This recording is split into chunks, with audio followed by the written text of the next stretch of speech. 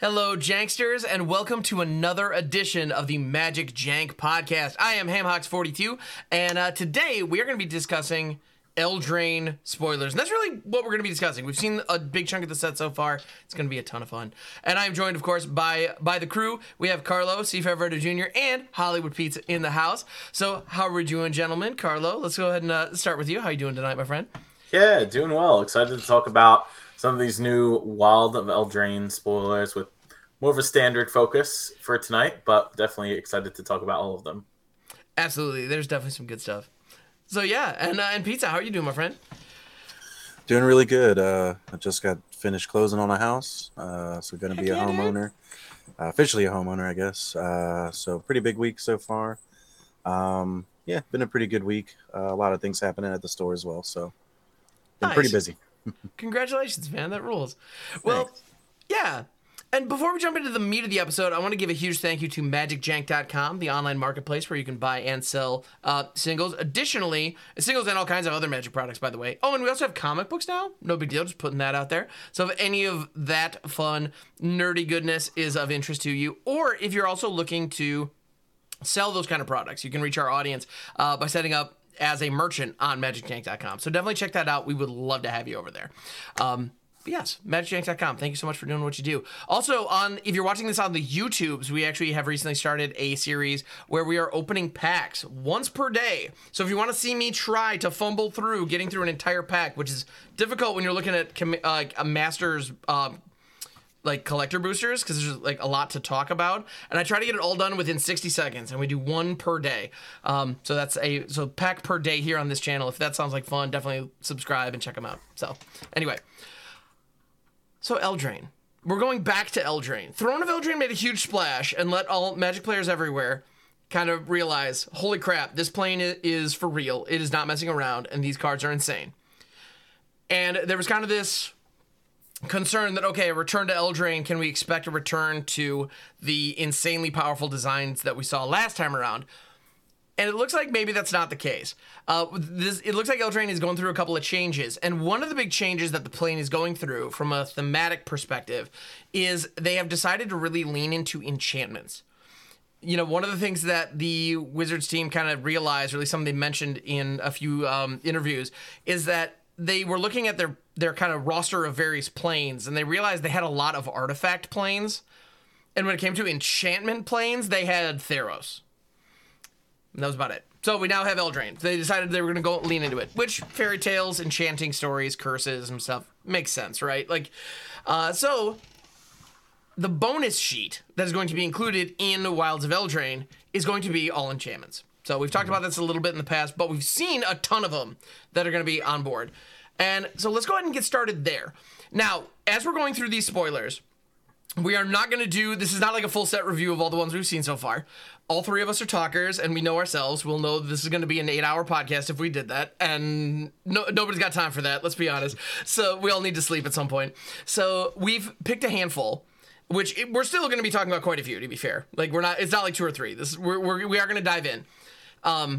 But I want to make sure that we give the cards their due, because there's some cool stuff. So we're going to start with the bonus sheet. We're going to start with some of the enchantments. These are all reprints, but they have some beautiful new artwork, as well as like anime styles, which are going to be available as well. And the selection was very interesting. So we're going to start with one that I certainly didn't call. I don't know about you guys, but I wouldn't have picked this. I wouldn't have anticipated this. And that's Phyrexian Unlife is a white enchantment in this set. So how do you guys feel about this one?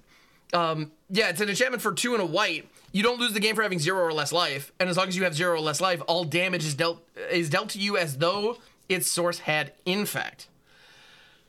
What are you guys' thoughts on this thing?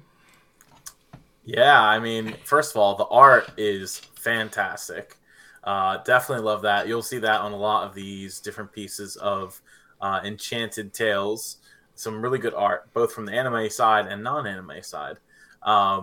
But yeah, this card, I don't think, what was it, reprinted once in maybe Double Masters or something like this. And correct me if I'm wrong, but that sounds right. Yeah, it's a sweet card. I mean, I remember Phyrexian Unlife in the Ad Nauseam decks a while back.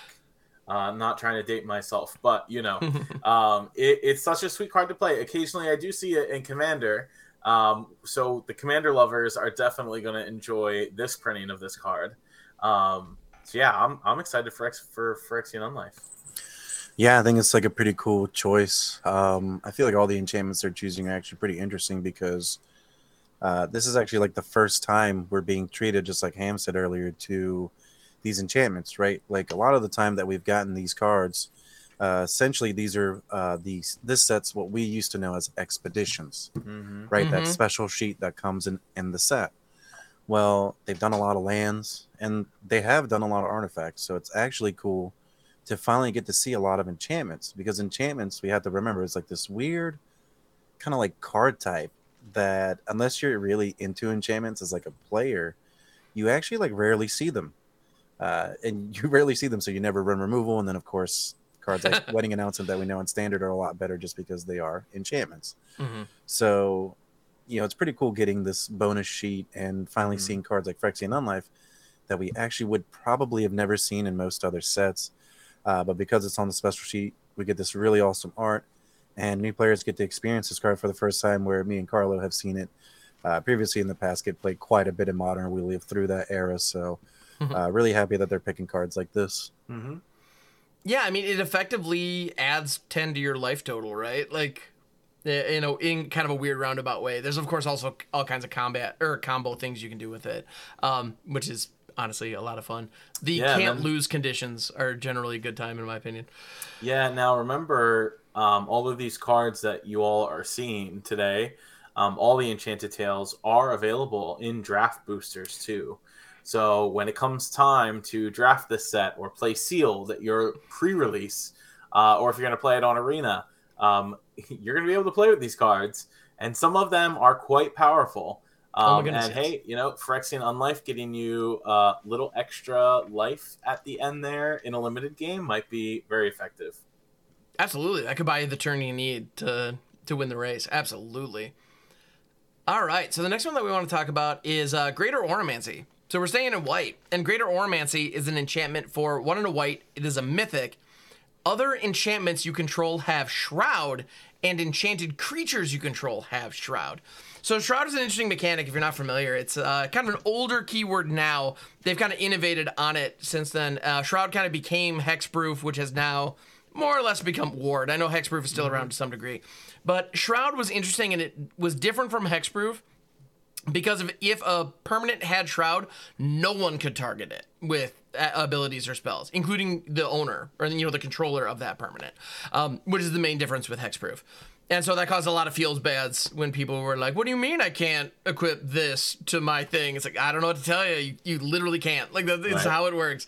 And as a result, it was kind of self-balancing, and I liked it for that reason, but apparently it was confusing, and they have kind of moved away from it. But here we have, here we have an enchantment that is granting Shroud to a ton of stuff. So are we happy to see Shroud kind of coming back into a standard booster pack, even if it's not going into standard? Yeah, so it's definitely a more expensive card now. Greater Oromancy kind of always has been, so I'm glad to see it in this slot in a $4 to $5 booster pack. In terms of value, I think the latest printing before this was the Judge promo, and that still commanded a premium. So to be able to get it out of a cheaper pack is great. I love the card in Commander, but I think it's going to cause some confusion at the pre-release, especially for newer players who haven't played with Shroud before, and they're not probably going to understand the difference between that and Hexproof. So judges are going to have a lot of explaining to do, but hopefully it'll introduce some of those players to this older mechanic. And taking a look at enchantments, and there's a lot in Wilds of Eldraine. It's probably going to have great limited interaction, especially I think the rolls are enchantment tokens, They are. if I'm not mistaken. So It's going to be hard for you to get rid of the rolls that other cards give you in that limited format. So I'm excited to see that. Yeah, that rules. Yeah, this card is and it's so funny, like we have a card from a set that's kind of similar to Eldraine and like the Lorwyn block, Shadowmoor specifically. Mm-hmm. And it's really cool to actually get to see them reprint this in a set where like almost the flavor is like there just as much. And yeah, I'd like to touch on both of you guys' point. You know, it's a really powerful card. This is one of the few times it's been reprinted, so getting it into a standard base set's really awesome. And another big thing that I actually kind of want to touch on with this set specifically overall is that if you bought the enchantment deck from Commander Masters, the pre-con, you're actually getting rewarded very heavily because the next set is giving you all these powerful cards that are either getting reprinted or being printed into the regular Eldraine set. So bear that in mind. You know, I know that's like one of the cheaper pre-cons, so you know, if you get your hands on it or you already have it, just remember, you know, this set's giving you a lot of tools, and once again, it's bringing a lot of light to these enchantment decks, and I think that's really cool. This card is, I feel like this card is just really powerful. Definitely a different time back then, and you're right, like Shroud definitely confuses people. There's actually a lot of rules with Shroud there are. that kind of started to get in the way, so it's going to be interesting. We'll see what ends up, you know, happening with it, and if more Commander players end up, you know, making enchantment decks as well. So pretty interesting to see all these enchantments. Yeah, it's cool stuff. Well, and when we get into the other cards, you'll notice that it's not lip service. The design for the new Wilds of Eldraine itself is very enchantment heavy. Like, so that's pretty cool. All right, so we're gonna move on to blue. The next one that I want to talk about here is Kindred Discovery. This is a pretty powerful card for Commander. It is an enchantment for 3 blue. As Kindred Discovery enters the battlefield, choose a creature type. Whenever a creature you control of the chosen type enters the battlefield or attacks, draw a card. This card is just, this card's a beating. I think many creature type decks really appreciate this card. I even said before we started the podcast, I was like, yeah, I had to reread this card like 3 times. I buy it all the time from people, but I never really like read it. And now that I've read it, I realize how utterly broken it is, where you play cards that make multiple 1/1s, and then all of a sudden, like, you're just drawing like 10 cards in 2 turns or more. It's just like, yeah, this card's mean. And you know, another card that's a little bit pricier, but nothing too crazy, but still, you know, getting a reprint is fantastic. Gets it into the hands of players who went into the Eldrazi, went into the Sliver deck, all these cards that bounce off of these, you know, creature types that are getting a lot more successful cards and a lot more light. So really cool to see Kindred Discovery get reprint here, and pretty on theme. I mean, even this set has, you know, certain creature types that are definitely, you know, highlighted more than others. So it's pretty cool. Really awesome reprint. Yeah, for sure. I mean, aside from Commander, which is definitely a desirable card for Commander players, do remember that all of these, with the exception of 6 pre-banned ones, are going to be legal in Arena, either in the format that they are legal in already or historic, right? And so Kindred Discovery, I mean, I don't know about y'all, but I like to play some Jank Brews, especially in historic. That's around certain creature types. Oh, I don't know about Jank here, dude. No, I don't know, man. That's kind of a tough sell. You know, it's definitely going to be a part of some sweet decks. But from a limited perspective, Kindred Discovery goes along pretty great with fairies, which is why I'm assuming that there is a fairy on this card. The card's art. I don't know about you, but fairies like to draw cards and discard cards and drain you and get bigger and beat you down in the air. So this is a pretty sweet limited card that I'd be excited to open. Yeah, so I'm ready for Kindred Discovery. Could you imagine? Okay, I don't believe we were planning on talking about it specifically, but Bitter Blossom is also going to be available. So could you imagine opening Kindred Discovery and Bitter Blossom in a limited pool? Sounds like I've won my pre-release. Well, pretty much, yeah. You're going to be expecting to win that one. Yeah, you're going to be walking away with that game. That's pretty nuts. Now, the interesting thing that I find about Kindred Discovery is it isn't a May. So you are drawing those cards. So obviously in Commander, where you've got a 99 card, you know, main deck, you've got plenty of runway, no problem, draw them cards. You're going to have a great time. But in a limited environment where you start with 40, your library size might be a problem if you have a heavy creature theme. You know, there are a lot of fairies in the set. There are also a lot of rats in this set. So if you end up in some kind of like Dimir rat thing, like, I mean, that's a weird build, but if you pull it off, hey, go nuts. Like right, that, my rat tokens that can't block can certainly attack. They certainly can. Oh my goodness, and they are entering the battlefield. So yeah, yeah. You have all those things going for you. So this could be incredibly powerful, but like all super powerful draw engines, it is possible to fly too close to the sun and mill yourself out. So be aware of that. All right. The next one that we're going to touch on is Omniscience. And for this one, I did grab the anime art because honestly, it is stunning. Right. Yeah. So I have, you know, for a lot of these, for the YouTube video version of the show, I made a point of grabbing just kind of the standard art, which is all gorgeous, by the way. I love how, like, for these bonus sheets, even the normal art is very stylized and very, very unique. Like, they look like illustrations from kind of like a book of fairy tales, right? Yep.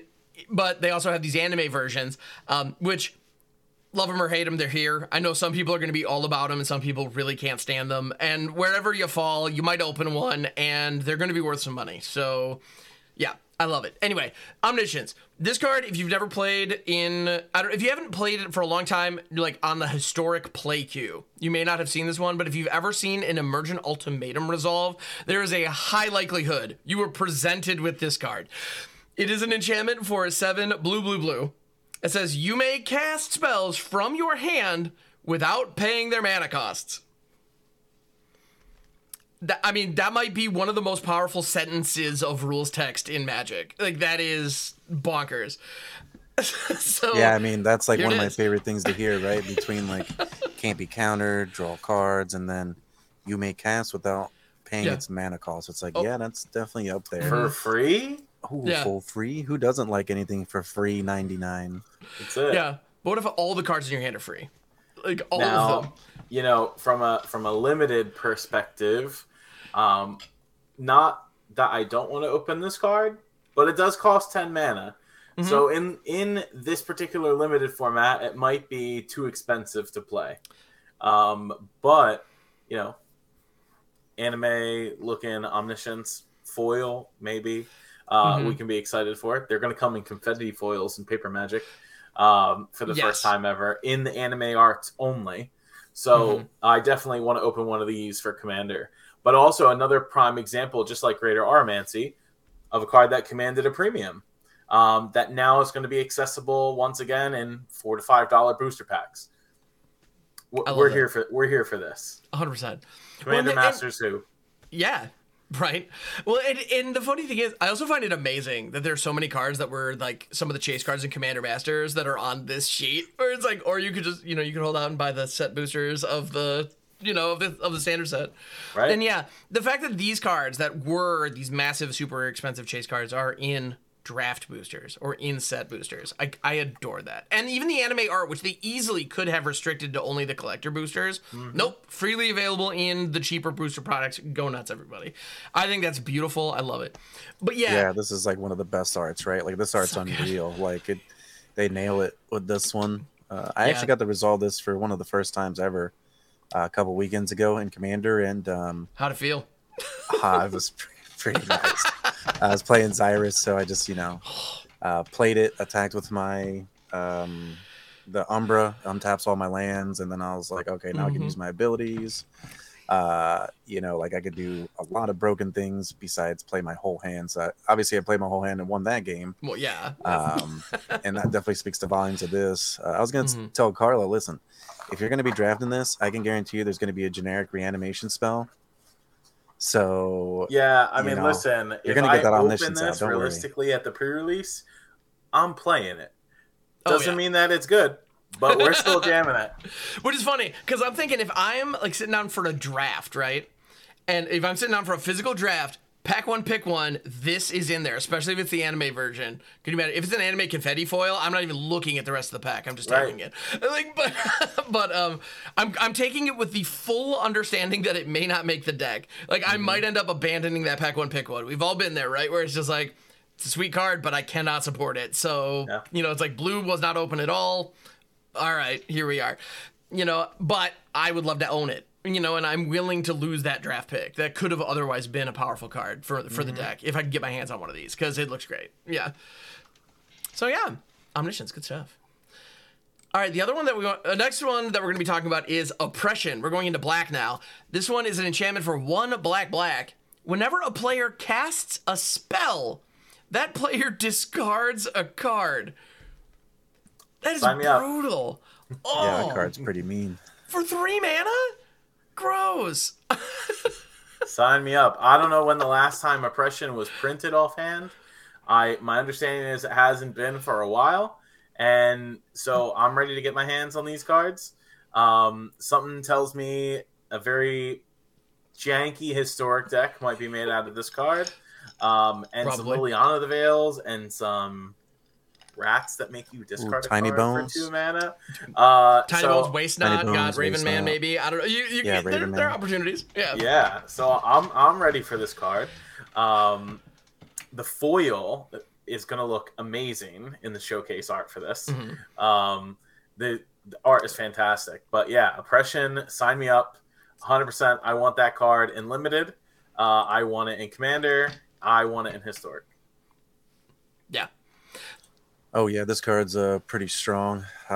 It's just like, it's one of those cards that is the perfect hate card because you play it and then everyone else gets affected by it before you have to deal with it. And it's an obvious card that if you're playing in your deck, you can take advantage of it by playing cards you reanimate, playing cards that have effects from the graveyard, flashbacks, things like that. So always really cool to get these old enchantments reprinted. Absolutely. Well, and cards that impulsively draw become very important. Or cards, like you're saying with flashback, ones that you can cast from outside your hand. Because then you can kind of run the game with an empty hand. Because if you only have 1 card in hand and you cast that spell, Oppression triggers, you don't have a card to discard. It doesn't have any kind of text that says if you can't discard a card, you lose life or anything. You just discard no cards. That's it. And you're fine. So you're unaffected. So yeah, if you're running your deck where your goal is to be hellbent, where you have nothing in hand, then everybody else who's drawing a million cards get to just get wrecked by this because you're just ruining their card advantage, while hopefully you have tempo advantage on the board and are able to, carry that through to a win. So I think this card is an interesting build around. It's something I definitely want to try. I have a feeling it is going to be miserable to play against too. Oh, for sure. So, yeah, pretty nasty stuff. Oh, yeah. All right, next up we have Polluted Bonds. This is an enchantment for 3 black.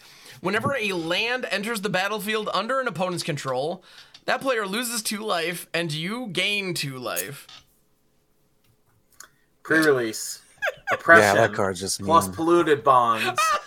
We are making our opponent have no fun at all at the Wilds of Eldraine pre-release. There's this... Imagine playing Oppression into Polluted Bonds and then playing cards off the top of your deck. Like, you have to play lands to play the game, so you're going to lose life and not have a good time. But it is the first reprint of this card since Shadowmoor. Oh, wow. So, I'm hyped for it because I never got a chance to get this card in Shadowmoor. I kind of took a break from Magic for the Lorwyn block, even though it's the first time that Planeswalkers came out. For like a year when I was in college. Don't judge. But I'm excited to open some Polluted Bonds. Dude, Zero Judgment. Lorwyn was the first set that came out after I started taking a break from. That ended up lasting many years actually. But it's so funny because I also took a break during Lorwyn, so that's really weird that all 3 of us did not get to experience a lot of these Lorwyn cards like Greater Ormancy, Polluted Bonds. This card this card punishes probably one of the most common things in Commander, which is, cultivate. Go search for land, put it into play. If anyone has a combo with lands, like Neither the Reliquary, things like that, then you automatically lose. You can't go infinite. It's also just kind of like a good check card, if anybody starts to get ahead in mana. But it's really crazy. You're going to get to open these cards in Limited. Sometimes it's going to feel like you're playing against a cube deck. Yeah. Right. And I mean, I don't even know how you beat this if you can't get rid of it. Like you just have to curve out and they just do nothing, I guess. And then that's the end of the game. I don't know. This card's pretty strong. Well, and depending on how fast the limited environment is this could easily be a pack that people generally pass. And there might be one person who just manages to build the prison deck with all of these, with all of these enchantments, and it could get really nasty. So, yeah, this is interesting. This is very interesting. Yeah, and playing extra lands is something that in Commander is very common.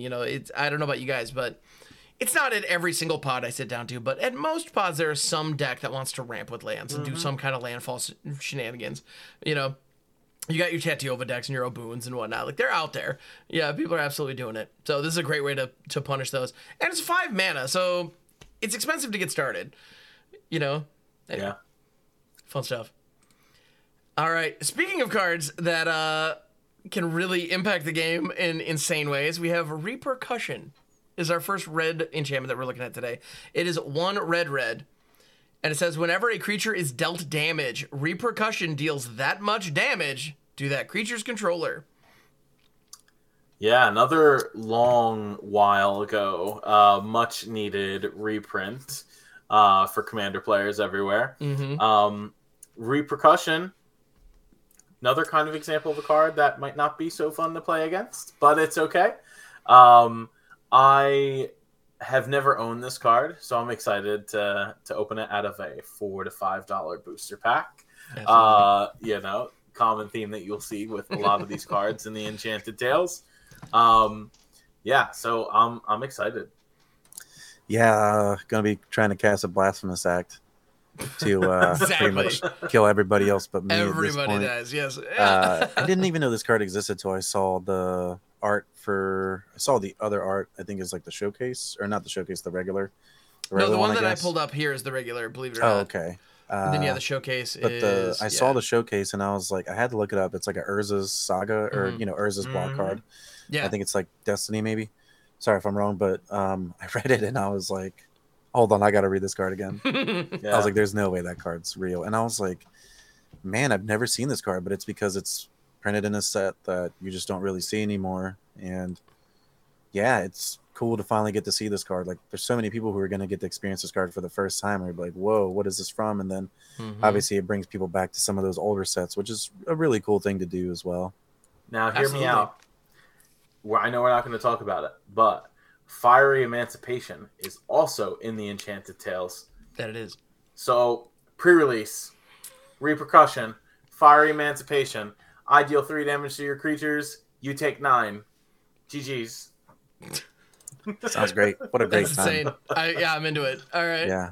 What a magic the way Richard Garfield intended. Exactly. Well, actually, no. You would take more than 9, because the 3 damage goes in and hits the creature for 9.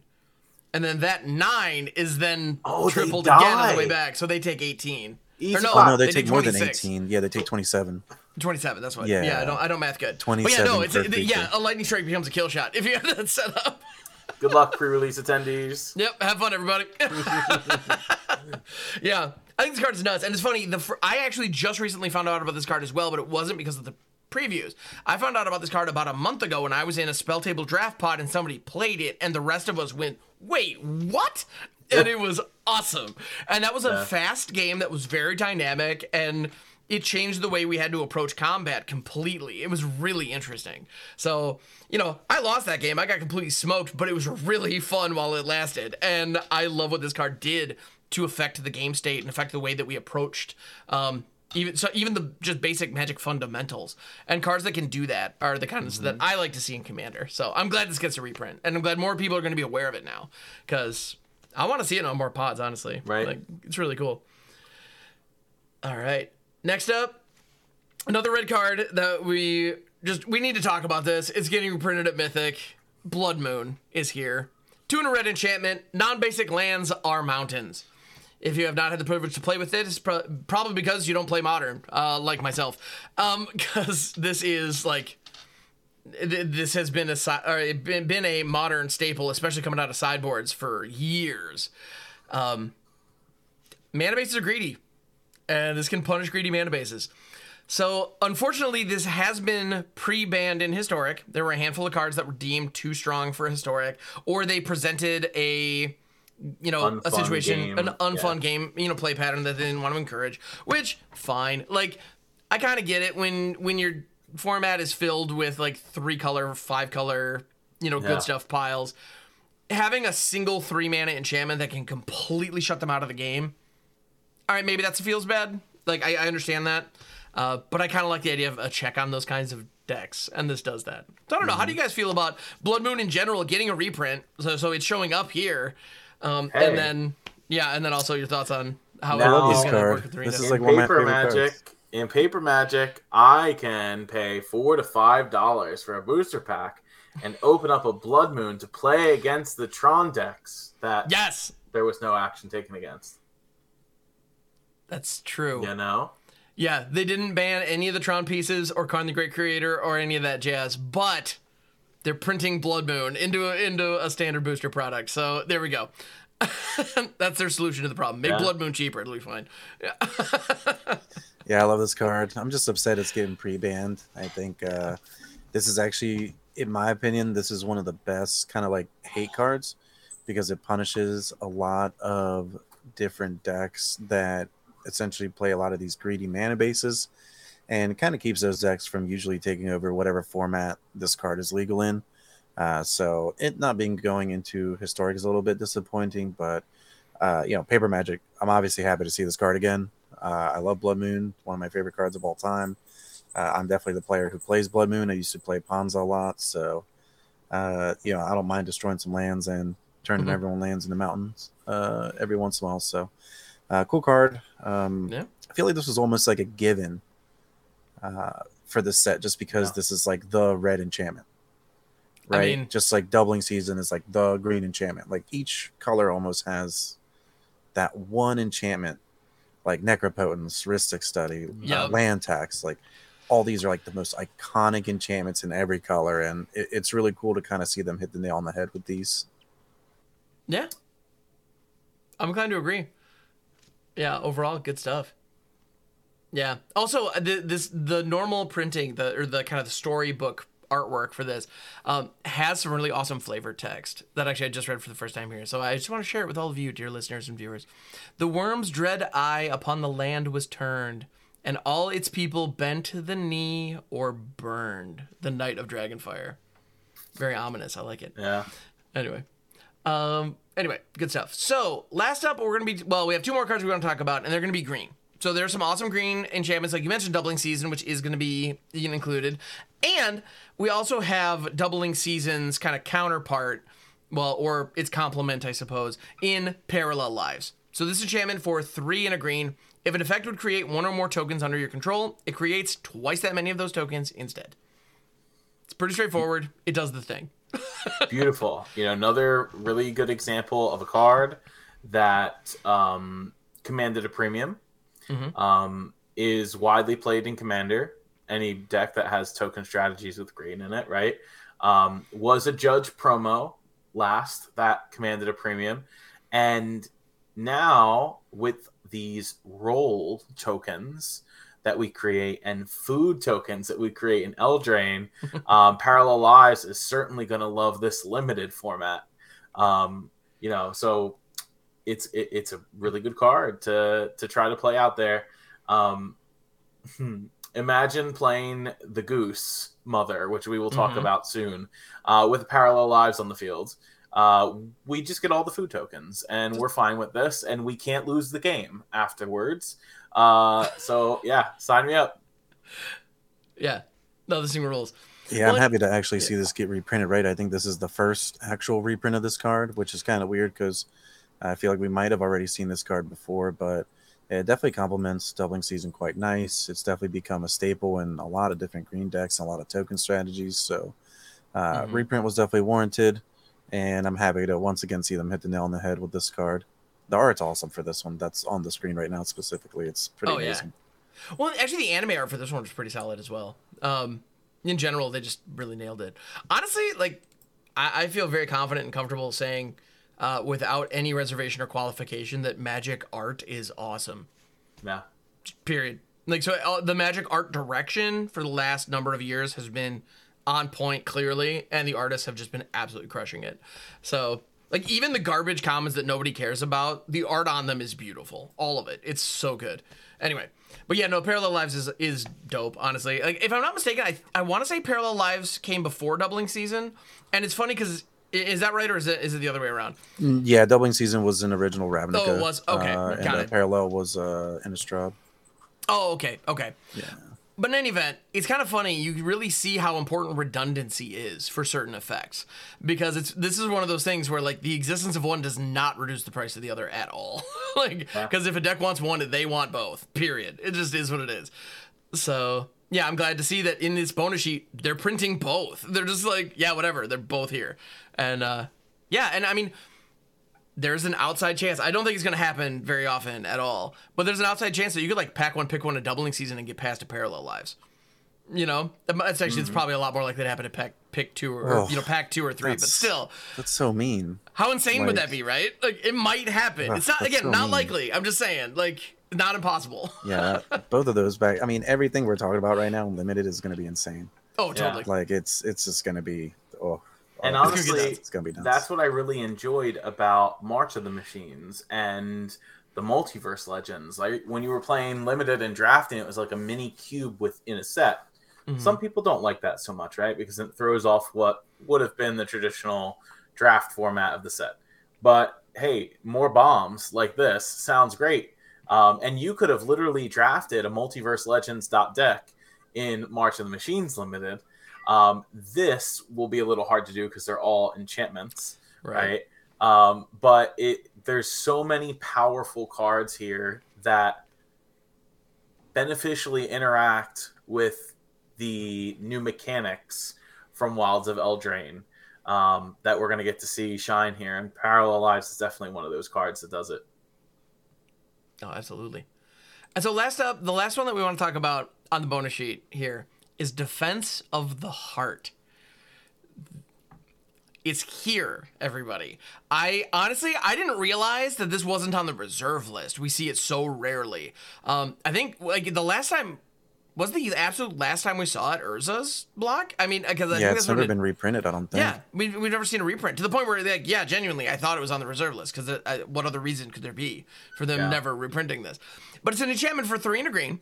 At the beginning of your upkeep, if an opponent controls 3 or more creatures, sacrifice Defense of the Heart, search your library for up to 2 creature cards, put those cards onto the battlefield, then shuffle. This card's insane. It's nuts, card is just nuts. It's like, just, man, I used to play this card in EDH. This card's just nuts. It's just like, everyone's been playing Magic. I'm just gonna play this card and then play my Magic on my next turn.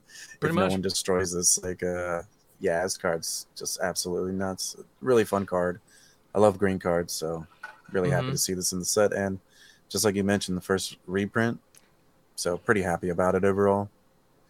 Yeah, Defense of the Heart is going to get me excited when I'm at the pre-release and my opponent has 1/1 tokens out and I have no creatures. And then I am going to search up 2 Mega Bombs and put them on the battlefield. Some of which we'll probably talk about with the inset cards from Wilds of Eldraine in just a moment. But yeah, this is going to be some fun games. Yeah, we'll leave it at that. This card is ridiculous. It's ridiculous. Yeah, this card is ridiculous.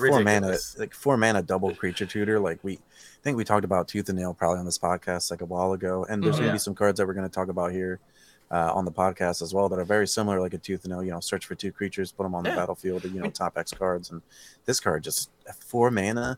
You could literally just cast this on like turn 3 or something, and then just go off the next turn. I can see some jank in Historic where I play from Kamigawa the black enchantment that gives my opponent rat tokens. And then we Defense of the Heart, and we go get 2 bombs and then get the rats back. Sign me up. That sounds awesome. Yeah, or one of the bombs you can grab is Toxtrol, so you can just turn them into slugs immediately or whatever. Yeah, I don't know. You could do some silly nonsense with that. Absolutely. Oh, one of the bombs. Oh, wait, no. The 2 cards that you grab. Got it. So I love that setup. That's beautiful. 2 cards you get, Clackbridge Troll, Massacre Worm. Call it a day. Boom. There you go. Yeah. Got GG. him. All right, Got we him. did it. We broke the format. Oh You my Fuji, goodness. get on it. Yeah, exactly. 100%. Yeah, we do. Yeah, there are a lot of amazing jank brewers out there. We know you. We see you. Make it happen. All right. Yeah, that's gonna be a lot of fun. But yeah, no, Defense of the Heart, 4 mana tooth and nail. That's a thing that exists. That's insane. I love it. Well, and that's actually one of the bonuses. Okay, this is going to be a little bit of an aside, but as we're getting ready to go into the kind of the inset Wilds of Eldraine cards, one of the things that's kind of nice about power creep, which I'm not pro power creep for the record, but one of the things that's nice is we're able to go into the vaults and find the cards that were like way too busted from the past and maybe pull them forward, and maybe they just kind of fit now. And that's beautiful. I kind of like that. Oh, yeah. Yeah. So let's get into kind of the meat of the actual set. So all of that we just touched on, those were in the bonus sheet. And so you'll get them in the draft format. Those will also be legal in Historic on Arena for the most part, except for the ones that were specifically banned. But now let's get into the actual standard set. So these are ones you're going to be able to brew with in Standard. They're going to be legal in Explorer, Pioneer, all that jazz. Whereas the bonus sheet, their legality in those formats don't change as a result of them being here. But these ones, brand new cards. Let's get into it. And I want to start with one that I think is going to be very powerful. The floor on this card is pretty bad, but the upside is bonkers. And that is Beseech the Mirror. This is a sorcery for 1 black with Bargain, which is a new mechanic that says you may sacrifice an artifact, enchantment, or token as you cast this spell. And then you end up getting some kind of kicker style effect. In the case of Beseech the Mirror, you search your library for a card, exile it face down, then shuffle. If this spell was bargained, you may cast the exiled card without paying its mana cost. If that spell's mana value is 4 or less. Put the exiled card into your hand if it wasn't cast this way. So, yeah. This card's going to get some cards banned. This card will eventually probably be banned. I think that this card is insanely powerful, especially in a standard setting with cards like Shieldred, and plenty. There's the more cards they print at 4 mana, the better this card gets, at least in standard. And people have already talked about this card getting played in Legacy, and I think this card's just. At first, it didn't seem that crazy, but then the more that you think about it, the more busted the card is, and it's like super easy to activate. Right? Am I like the only one that feels like this card's just a little bit over the top? You're telling me that because Standard didn't rotate, that I can sack either my roll token that gets created from another card, my clue token, my treasure token, and I can cast Shieldred for 4 mana, get it out of the deck onto the battlefield. So I can play 4 of this card and 4 Shieldred, and we're good. Yep. Well, and because things didn't rotate, that Blood Tithe Harvester that you were playing that was just leaving that blood lying around that you didn't really care about, well, that's perfect bargain fodder. You're good to go, baby. It's great. Yeah. It's pretty nuts.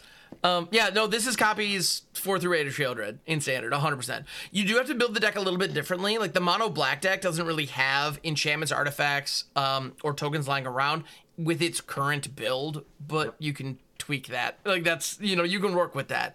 It's not that hard. If there's a will, you're going to play Beseech the Mirror. Yeah. And you're going to either go get Shieldred or some crazy removal spell to help you win the game. Like maybe a removal spell we'll talk about later, actually. Yeah. And I just think that, like, it's the toolbox is your whole free deck. spells. Free spells are just a problem. And this is like just a tutor that gets your free spell. So it gets a lot of comparisons to Bring to Light, cards like that I've seen recently. So like I said, I hate bringing up ban talk immediately, but I honestly feel like this card is absurdly powerful, and I feel like there are going to be ways to abuse it. It's either going to be a highly crazy combo card, or it's just going to be a card like we're talking about right now, where it's like the best mid-range card you could play, because at any point in the game, you just go get the one card you're missing. You go get the bomb, you play Shieldred. You go get the removal spell, you kill them. You go get the discard spell to see what they have in their hand. You go get the reanimation card you need. You go get, whatever your card engine is all of it. Yeah, exactly. Yeah, you just go, your deck can be full of, 5 or 6 1-ups that you just bullet for, because you know at that time that it's going to be a lot better. And I just feel like you don't even need to cast a card for free. Like, you can just go get an actual card that you need to win the game and either cast it in the same turn or wait a turn, double spell on turn 6, and then the next turn you cast the actual card you're trying to cast. Yeah. Like at worst, this card is Demonic Tutor. Or not Demonic Tutor, Diabolic Tutor. Diabolic, yeah. For 4 mana. And Diabolic Tutor was played. Yeah. Not amazing, but it can get the job done if it needs to. Yeah, absolutely. No, yeah, I think you're right. This card is nuts. And when you get into older formats, it gets even more nuts. Because there are some 4-mana cards that are absolutely just format shattering right now. I don't know. There's the One Ring, for example. So, in Modern and Historic... You mean I can sack my token and get One Ring out of my deck and cast it for free? Or you can sacrifice the One Ring that you have that has 5 burden counters on it to go grab one that's totally clean, stick it on the battlefield, and get protection for a turn. Oh, yeah. The stuff you can do with this thing is nutty. Wait. Damn, this card. What? This thing. Right here. You mean I can sack a token and go get Karn the Great Creator and then wish for the One Ring out of my sideboard? Or your next Beseech the Mirror target, right? You can go get the artifact you need to sacrifice to it. Man, this card is... Oh my... Like, there's no way this card doesn't have repercussions. That's all I'm gonna, The amount of consistency that this is giving those mid-range decks, or potentially some kind of combo deck we haven't seen yet, is, like, insane. Just get ready for some formats to get broke. I just... Either we're going to be really wrong about this card, or this card is literally going to get, like, 5 cards banned before it actually gets banned. Yeah, it's going to be one of those. It's going to be a non-factor, and we're going to look silly, or it's just going to be insane and everybody's gonna hate it. I think the latter. I think this card's really freaking good, but we'll see. Yeah, we haven't even... I feel like there's so many things we haven't even talked about yet that make this card potent, right? Like the Yawgmoth combo in Modern potentially gets better. Maybe make a few more food in those decks, or maybe this is the card that the food decks were missing, or some of the artifact decks were missing. Maybe the mono black deck gets better because you can go search for the One Ring or go search for literally whatever and cast it, right? Like that's the number one thing with this card. This is a perfectly fair card at 4 mana, but the fact that you get to go look for the card you want and potentially get to play it for free in the same turn, like that's pretty nuts. Yeah. The other thing I want to call out though, like when it comes to bargain, like it's a mechanic where there are a lot of, there's a hoop you have to jump through, right? You have to have like the tokens or the expendable artifacts or enchantments lying around. There are a couple of decks that have kind of fallen out of favor as of late in Standard that I think might see a resurgence if the bargain payoffs are there. Specifically, I'm going to call it Oni Cult Anvil. So Oni Cult Anvil decks leave a lot of just artifacts lying around and then sack the artifacts to generate more artifacts while they're doing the thing with the artifacts. So there are a number of payoffs where you can take advantage of that. And there are a couple of other cards we're going to talk about later that I think can really take that deck to 11 as well. But bargain payoffs like Beseech the Mirror could definitely fit in something like that. Like you could have a 1-of Sheoldred in that deck and a couple of Beseech the Mirrors, and you could just turn one of your little 1/1 construct tokens into a Sheoldred if the mood strikes you. If you're feeling it. So so we just banned Invoke Despair. And Invoke Despair was a card that I remember in our set review on my channel a long time ago. We talked about Invoke Despair maybe getting played. We were like, it's obviously probably the best Invoke, but the problem is 4 black, right? Well, Streets of New Capenna made us not care about that. Right. And just like Carla mentioned earlier, because cards aren't rotating, the triple black on this card is way easier to cast in Standard than you think. With the more dual lands they're even adding with the creature lands, like, at the end of the day, that triple black that you're looking at is actually not really that intimidating because it's 1 less than you needed for Invoke Despair, and that card got played. And this card's potentially on the same power level where you can kind of get whatever you want. So, right. I definitely expect this card to, I'm telling you, it could shape how things are, or maybe 4 mana is too slow. We'll see. Yeah. I'm not sure which one it is. All right. Next up, we have just a big, just just a big ass dragon. All right, I don't even know what else to call it. It is what it is. So here we have Realm Scorcher Hellkite. This is a 4/6 dragon, not legendary note. So just do with that what you will. 4 red. With this also has bargain and flying and haste. When Realm Scorcher Hellkite enters the battlefield, if it was bargained, add 4 mana in any combination of colors. Note 3 of that could be black, just saying. Then you can pay 1 in red. Realm Scorcher Hellkite deals 1 damage to any target. So Pizza, you were excited about this one. Talk to me, dude. What is it about this card that gets you so jazzed? I just like cards that give you the mana back. I know it's a 6-drop, but the fact that this card can... So 2 things about it is it gives you mana that you can use on its own ability, which is the 1 damage to any target. And then on top of that, you can use that mana to maybe cast another hasty threat or a burn spell or a removal spell or, I don't know, Shieldred. Like, you can just, bargain, play this card, play Shieldred, hit them for 4, and then now they take another 2, and then now you have 2 ridiculous cards that are about to end the game. The biggest factor about this card, and there's another card in this set, was the 4-mana dragon. The name escapes me right now. Yep. Yeah, Decadent Dragon. So I know a lot of people are a little bit hype about the Decadent Dragon, and I definitely get it. It's a pretty on-curve card, and it has adventure and everything. I think the main difference is that it doesn't have haste. And I really think that one of the most important parts about this card is the fact that it can attack right away. Mm-hmm. So you can have a turn where you can bargain. If you have enough mana, you can bargain this and then play another one. And that's just going to be like game ending pretty much. You can like piggyback them. I'm not really sure where this card goes. Definitely like a mid-range deck, I would say. But the fact that you're able to play this card and essentially what some of your best cards are at 4 mana is pretty insane. So, I mean, you're probably just going to play it with Beseech the Mirror anyways, right? Yeah, I mean, I think you can certainly play this card in like a wider mono red deck. Coincidentally, it giving you 4 mana back means that you could play Cuff from All Will Be One, and get additional red mana right out of your deck, get close to an emblem win. You, like you said, you can definitely stack multiple of these dragons if you have enough mana. Right now, there is like sort of a go wide mono red deck that exists in Standard, right? It plays Invasion of Tarkir, it plays Invasion of Regatha, it plays Koth already. Some of them were playing Thundering Raiju. You could play this dragon into a Thundering Raiju, and you could put a counter on this dragon and make its power 5. It's powerful in itself. It's a removal spell on a stick, right? Because it gives you the 4 mana back. You can deal 2 damage to a creature. Let's say your opponent's got some fairy masterminds on the battlefield. It pings both of those cards and lets you get in for some damage. Fairy masterminds in the Dimir deck, which is by and large one of the top decks in Standard at the moment.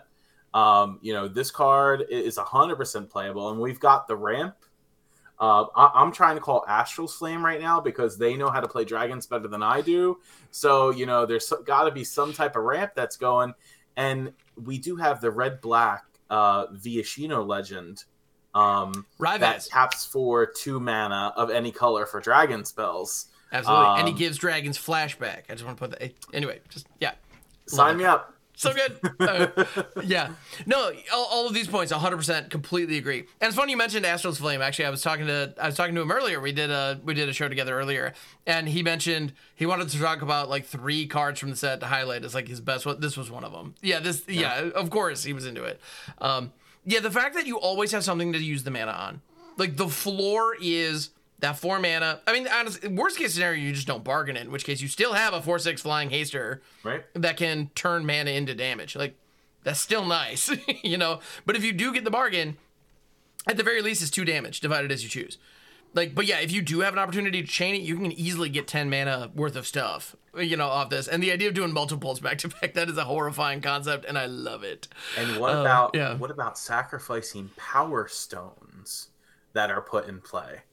And, for a while ago, and I'm sorry that I'm geeking out on Standard, but like over a month ago, 2 months ago, maybe there was, if you remember all the way back to Brothers War, there was like a blue-red artifacts deck that played Power Stones and such. Iconoclast. Yeah, exactly. Yeah. And you could play, what was it, like Stern Lesson was like draw 2, ditch, make Power Stone. Thran What's Spider. what's which the oven shows- that's in yeah. standard? The deck was built around it, but then Mihawk got banned and it got worse. Are you thinking about Onicult Anvil? Onicult Anvil, Yeah, yeah. Onicult Anvil, like they'll be able to bargain at will. Yeah, like this that, would be a that great deck has no problem over the top Anvil card, right? Mm-hmm. Those decks up play there. artifacts, they play tokens. Like, I think this is it's 6 mana, but it's a really powerful effect. It does something that in the game is powerful, which is mana. And then on top of that, it's a card that if the opponent's at low enough life, they just take 6 damage and the game ends if they didn't already die, because you're going to get to untap with 6 mana and you're lightning bolting, dividing it, or just straight to the face every turn until they're dead, pretty much. And if you're going up against an aggressive deck, I mean, and it took you a minute to get to your 6-drop, this thing's got a beefy backside. He can block for you very comfortably as well. So, yeah, I don't know. Is it Big Red's time to shine? I'm hopeful. Like some of the pieces are here, and this is looking like a fine addition to that. I'm just gonna play it in Breach. It's another card you play in Breach. I see no You problem. can bargain and then Breach. I'm okay with this. Cool. So next up, a card I probably won't play in Breach, but I will personally be playing it in a lot of decks. Whether that is smart or not, I don't know. Time will tell. But it is Blossoming Tortoise. This is a 3/3 for 2 green. It is a creature type turtle. I love that. Its name is Tortoise. Its type is turtle. Screw you, taxonomy. We get them both. And whenever Blossoming Tortoise enters the battlefield or attacks, mill 3 cards, then return a land card from your graveyard to the battlefield tapped. Activated abilities of lands you control cost 1 less to activate. But wait, there's more. Land creatures you control get +1/+1. Now, Llanowar Loam Speaker doesn't rotate. It makes a creature land. Wrenn and Realmbreaker makes a land into a creature. Slogurk does not rotate, right? It gets bigger. Yep. Titania plus the land, right? It slots right into there, and this card isn't even legendary. No. So we can have multiple Blossoming Tortoises in play. And yeah, it's really big to make those land creatures from a 3/3 to a 4/4. Oh my goodness, yes. We're not even talking about Joel Rael from Aftermath, which is Simic and cares about our cards in hand and making land creatures. There is Tatiova, 3 mana Tatiova at uncommon that we could play in this land creature based deck. Self-mill is a thing. Totally. For us to be able to get back cards from our graveyards, and this definitely ramps into that. And not to mention, it is a ramp spell. So, playing this on like turn 3 ensures that we could play a 5-drop on turn 4 or 6-drop on turn 4 with a Mana Dork on 2. And there is a new Mana Dork that's also printed in this set. That's by and large the best Mana Dork we've probably seen in Standard in quite some time. So in the Elemental Raccoon, that is. Absolutely. So, yeah. These are going to be some good brewing that we're going to have. Yeah. Yeah, this card's pretty sweet, especially with like the creature lands coming back in from Eldraine. Like we have the creature lands. We also have cards like what is it? The Gitrog, the Thalian the Gitrog, which also like kind of let you play additional lands. So you can play like this weird kind of like land rampy brew that goes over the top with all these creatures that are based off of it. And I mean, self-mill's great. This card just gets really, really strong as the game progresses. And coming into play and attacking for the trigger is, I think, key for this card's success. Yeah. Yeah, I mean, the floor on this is that it ramps you. And you're absolutely right. If you hit a 2-mana dork, it manages to survive until turn 3, which is already, in some cases, asking a lot in this current standard. But assuming it does, then you hit this on turn 3, and yeah, you're just doing the thing. The activation cost reduction, I think, is really meaningful. So obviously there are the creature lands in this set that can activate themselves and have some mana component to that. So it makes that easier. Okay, that's nice. But that's thinking small. We also have cards like Mirex. There's Mishra's Foundry that like can just animate itself now for free if this is live. And there's an interaction. I really wish I remember who in my Twitch chat pointed this interaction out so I could give them credit, because it blew my mind. Carlo, I think you might have been there when this came up. Draconic Destiny. It's an aura. It's a red aura. that the enchanted creature has flying, I believe haste, and it gives the creature the ability, pay 1 generic, give it +1/+0. So Blossoming Tortoise reduces that cost to 0. And so it has infinite power. Yeah, you just got to And enchant flying. land, right? Yeah. Yeah. You animate a land. Yeah, you animate a land with like a Loam Speaker or a Ren and 7, and then you slap a Draconic Destiny on it. And so go to town. I was reading the commons, and I actually have a card for you to look up right now called Brave the Wilds. Okay. If you look that card up, that card seems pretty strong. The only problem is you do need something to bargain, but it's 1 mana. You permanently turn your land into a 3/3, and then you go look for a basic land and put it in your hand. So it replaces the card you're sacrificing. So if you play a card like this early and then play like a Draconic on it, there we go. Then boom. Yeah, so you can Draconic into the turtle and win on turn 4. I'm if sold. They're not expecting it. No blockers. That's some kind of jank. This is ridiculous. I love it. I just thought of that, right? Because I was like looking at cards while we were going over cards, and I was like, I read this and I was like, 1 mana 3/3. I'm like, that seems pretty good. And then now that you mentioned the turtle and the Draconic, I'm like, oh wait, you can just like combo with this card. Yeah, totally. Like, we already built the deck. That's it. We found it. Yep. All right, so yeah, Groll land combo. I didn't know that was on the docket, Solbjörk, right? But here we are. If we can get them into here too, absolutely, we can go teamer with it. I see no problem with this. All right, love it. This is awesome. Dude, and love the set already. The design on this set allows we're 3 cards in, and these are the kind of conversations we're having. The design in this set is, I believe, the appropriate mixture of power and like creativity. Like there's some weird, they're playing in new spaces here, and it's showing, and it's going to be fun to roll our sleeves up and really dive in and play with our new toys. All right, so the next one that I want to touch on, it's funny, this is actually, okay, so here we have a new toy. Looks kind of like an old toy, but it's got a fresh coat of paint on it. This is Virtue of Knowledge. So this is an adventure enchantment. So the permanent on the adventure is an enchantment. The spell is an instant called Vantress Visions. It is, instant for 1 and a blue. Copy target activated or triggered ability you control. You may choose new targets for the copy. And then the enchantment itself is for 4 and a blue. If a permanent entering the battlefield causes a triggered ability of a permanent you control to trigger, that ability triggers an additional time. Good old Panharmonicon. Right. So how do you guys feel about this one? I think it's going to end up being probably a staple almost in Commander, right? Whatever decks already played Panharmonicon that are blue base are going to want to play this card. It's a hard card to evaluate for actual constructed like Standard, mostly because we don't really get to see these stifle effects really get played as much, in all honesty. And you using the other side for Panharmonicon means that you're going to have to build your deck around a heavy comes into play effect. So this card's definitely going to depend on the creatures that have comes into play effects. Cards like the Werewolf, names escapes me, but the 3 mana Werewolf that comes in and exiles a creature, you can get double triggers. There's also a card in this set that's a Fox that can potentially get the double triggers as well. Brutal Cathar? Was that Brutal Cathar. Yeah. Brutal Cathar. So, Brutal Cathar. There's so many good creatures. The Turtle.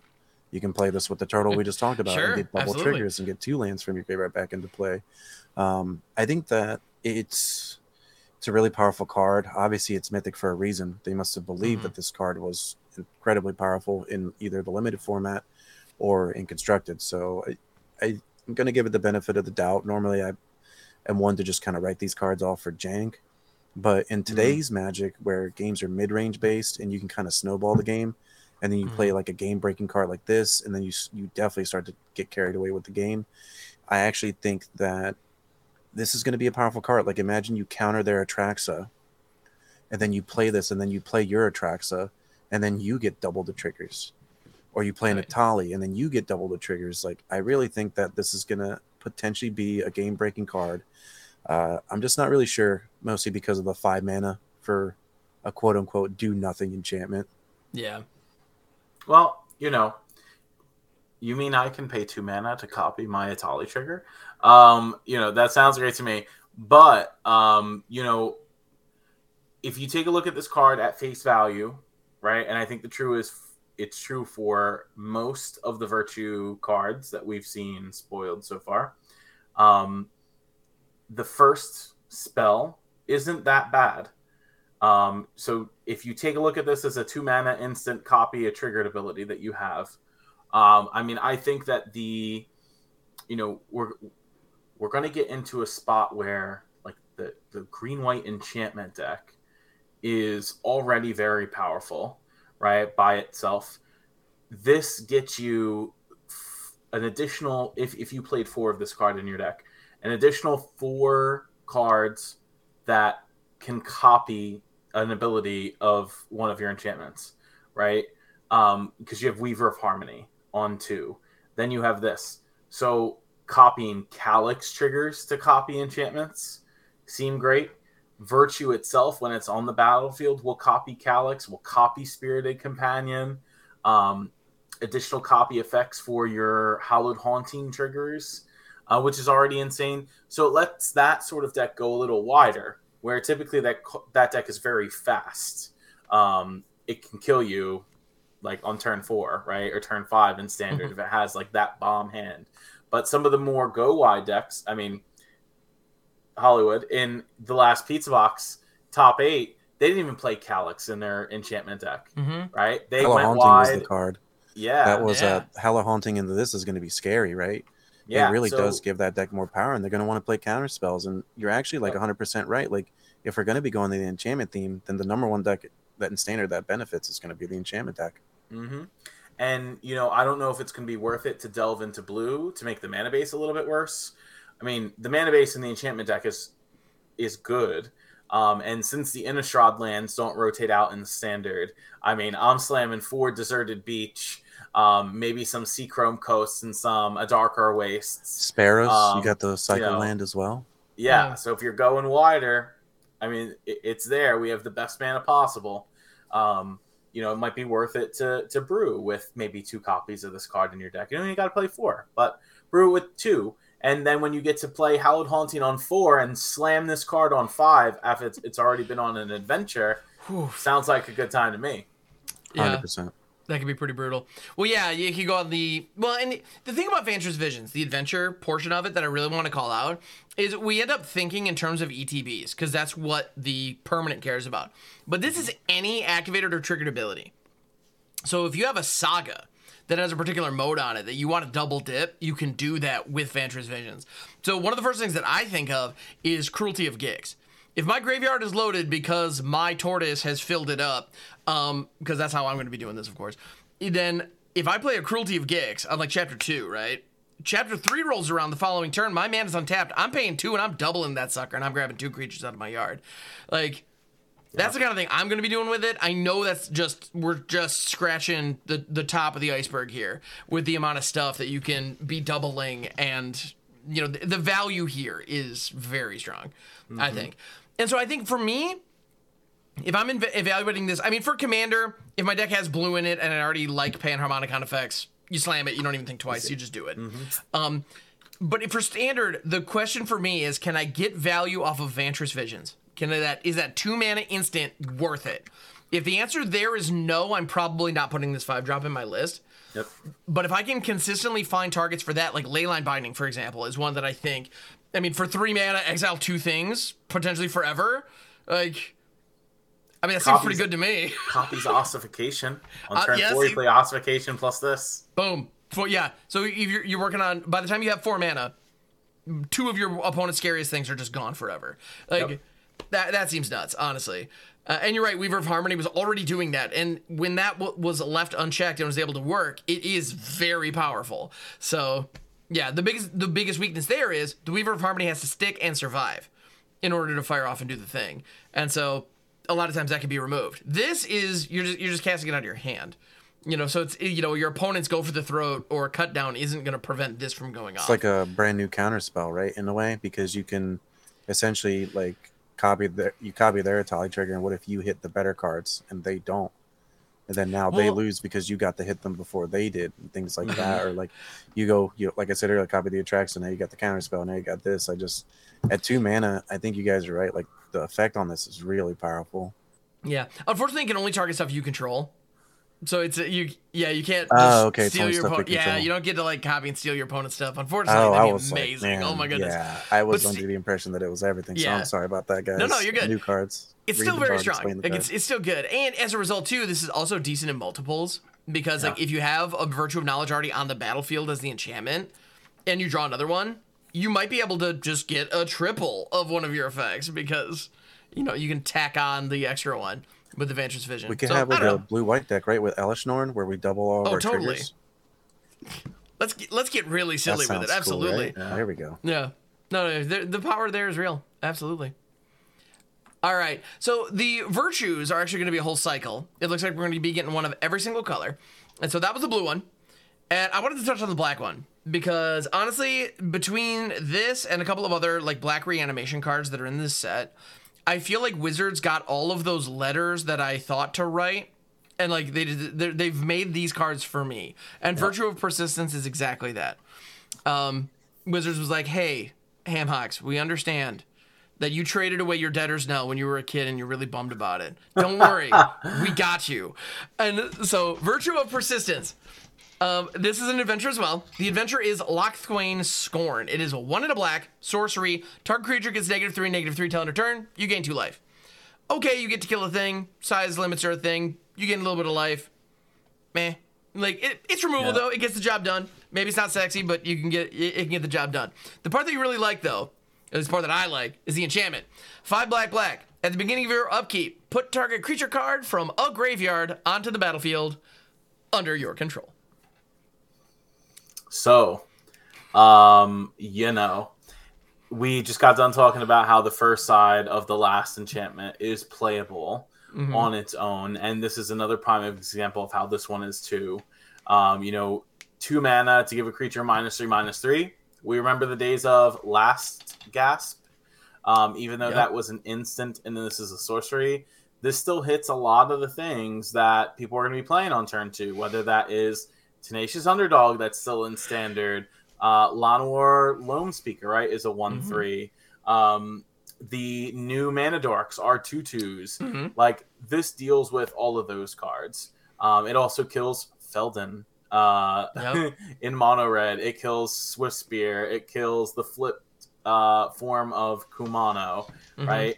So it hits a lot of the cheaper creatures that are pretty powerful early in the game.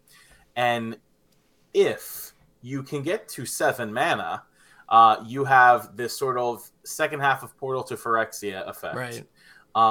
So to me, there's no downside of this card. It's a removal spell, and later on, it's a bomb I can play for 7 mana.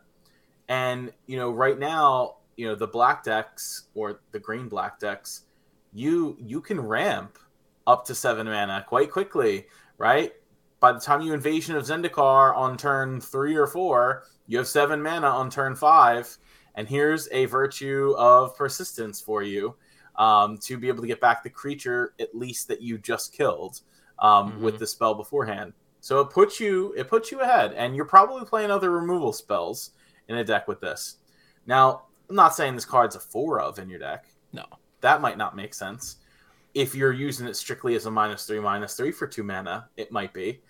Depends how the metagame sort of focuses out to be with Wilds of Eldraine. But 100%, this card is amazing. I've been playing a green-black deck on the ladder myself. Should be in Mythic soon. I have a really good win rate with it. That does exactly what we want to be able to cast this card as a payoff.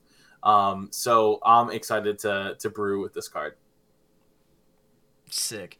Yeah, you pretty much hit the nail on the head. I know that's not the same card, but this kind of has a little bit of like Bone Crusher feels, where your creature has to have more than 3 toughness to actually be playable in standard. You're going to see cards like Graveyard Trespasser, Gix kind of not really still get as played as much just because this kills them. It keeps it during daytime. You gain life. There's a lot of upside. And obviously, like you're saying too, the 7 mana side of this card is really, really powerful. Obviously, you're going to be killing their cards, so later in the game, you're just going to take their cards from their graveyard. If it's cards like Flesh Gorgers, they only get better when they come back from the graveyard, things like that. You can take their Atraxas, the Atalis, all these cards that we've been talking about. I just feel like this is, a really powerful card. You're going to probably see it in Standard at some point, whether it's going to be 1, 2, 3, maybe even the full playset because of the fact that it is a cheap removal spell and it gains life. Like if red deck's a thing, then this card, it's a great card against it. If mono white's also a problem, another great card against it.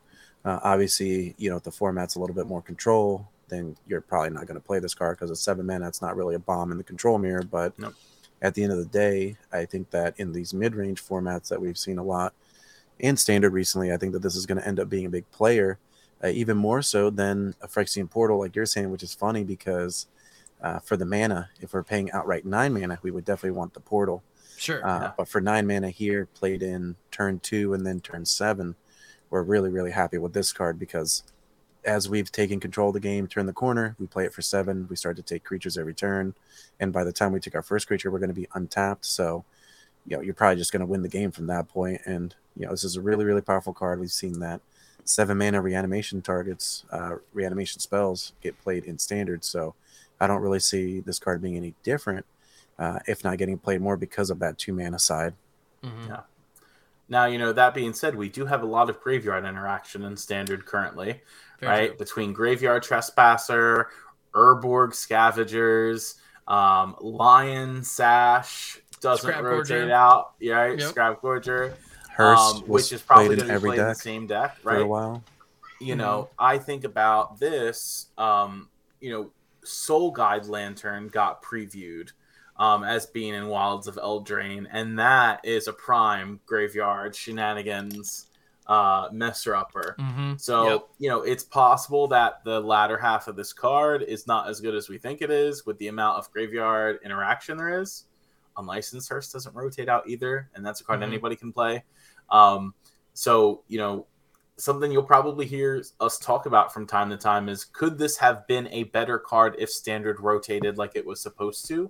And I think this card is also a prime example of that, right? It won't be able to shine because we don't have the cards rotate. Yeah, potentially. So we'll see. We'll see how it goes. Well, like so many graveyard strategies, this is in that weird zone where if it becomes popular, the cards that can shut it down will become popular, and then it will stop being popular. So we might have one of those situations where, like, week after week, you never know, okay, is the Reanimator deck, going to be a thing? I find that interesting. I mean, we see that with Dredge in older formats all the time, right? Yep. Where, like, it just comes in and out of favor, and when it's in favor, people pack the graveyard hate, and it is what it is. So anyway... But yeah, no, I think this is fun. And you're exactly right. It works well early, and it gives you the option of a bomb late, which honestly, this is what adventures ought to look like, in my opinion. Mm-hmm. Like, this is adventures done right. And we get a whole cycle of them, which is fun. Yeah. All right. So next up, I want to talk about a card. I love the fact that this exists just because of the name it has. It also carries with it a mechanic that I really adore, as well as a new mechanic. So we got a lot to talk about here. And the card I'm talking about... and yes, this is its actual name, Asinine Antics. This is a sorcery for 2 blue, and it says, you may cast Asinine Antics as though it had flash if you pay 2 more to cast it. I adore that effect. That is an older effect that they are apparently willing to bring back, and that makes me really happy, because the idea of, this card is okay at sorcery speed for 4, but it's also available at instant speed for 6. It's like, okay. Fun fact, it is still a sorcery. It does not become an instant. It is a sorcery that is cast at instant speed, which is... It's a whole thing. Actually, I heard in an interview once, Mark Rosewater said that if he were to design Magic today, like if they were starting from the ground up, instant wouldn't be a card type. And there would be sorceries that had flash. And it's just like, oh, yeah, that's actually pretty elegant. That would make a lot of sense. Cat's out of the bag now. We have them. Like, we have what we have, and that'd be putting toothpaste back in the tube. But... Anyway, so here we have an instant, and we have a sorcery that you can cast at instant speed. Okay, but what the heck does it do? For each creature your opponents control, create a curse roll token attached to that creature. Now, here we have our first instance of rolls. We've talked about them a little bit. What rolls are, it sounds complicated because they have, dedicated keywords for them, but in reality, what you're doing is fairly straightforward. You're creating a token that is an aura. Mm-hmm. And those auras have different effects. In the case of Cursed, the Cursed aura is an aura that says enchanted creature has base power and toughness 1/1. And so you're turning the enchanted creature into a 1/1. So you're stripping its power and toughness. Now, if it's like equipped or it has counters, I believe those still apply. So that's a thing, because I believe it's just the base power that we're modifying at this point. Yep. And so that's the thing. And it doesn't strip abilities. Like, this isn't witness protection, which is very notable. So with Acidine Antics here, we have a sorcery for 4 that basically it enchants every creature that your opponents control with this curse that turns them down to a 1/1. Is basically how it works. That's the idea anyway. And the artwork depicts a blue fairy turning boys into donkeys, which is a weird twist on the Pinocchio story, but and ass in 9 Antics. I see what you did there, Wizards. Very nice. Yeah. So how do you guys feel about this card? Like, do you think it's playable? What are your thoughts? I don't know. Honestly, I don't know how playable I think it is. For the fact that it doesn't witness protection the creatures, I think it would be much better if it did. I don't know that it would be broken, but it definitely would give like the non-white blue decks a pseudo wrath, which this card does not do. It would be great if I could turn Sheoldred into a 1/1 with no abilities for 6 mana at flash. But I can't. I could just make it a 1/1 that still has Death Touch. I don't know how much of an effect it would have out there, if that's the case. And for 4 mana at sorcery speed, if you had a bunch of creatures with trample and you wanted to get over with damage and kill your opponent that way, might be okay. But I think just playing general pump spells on trample creatures is better than Probably. this. So I don't know how good it is. It might be really, really good for limited to give your opponent's bombs 1/1 rather than be like 5/6 or whatever some of those uncommons might be. But yeah, I don't know. I'm not impressed, but I always eat my words. So I'm interested in other thoughts. Yeah, like overall, 6 mana is a lot, and you're right, it doesn't board wipe.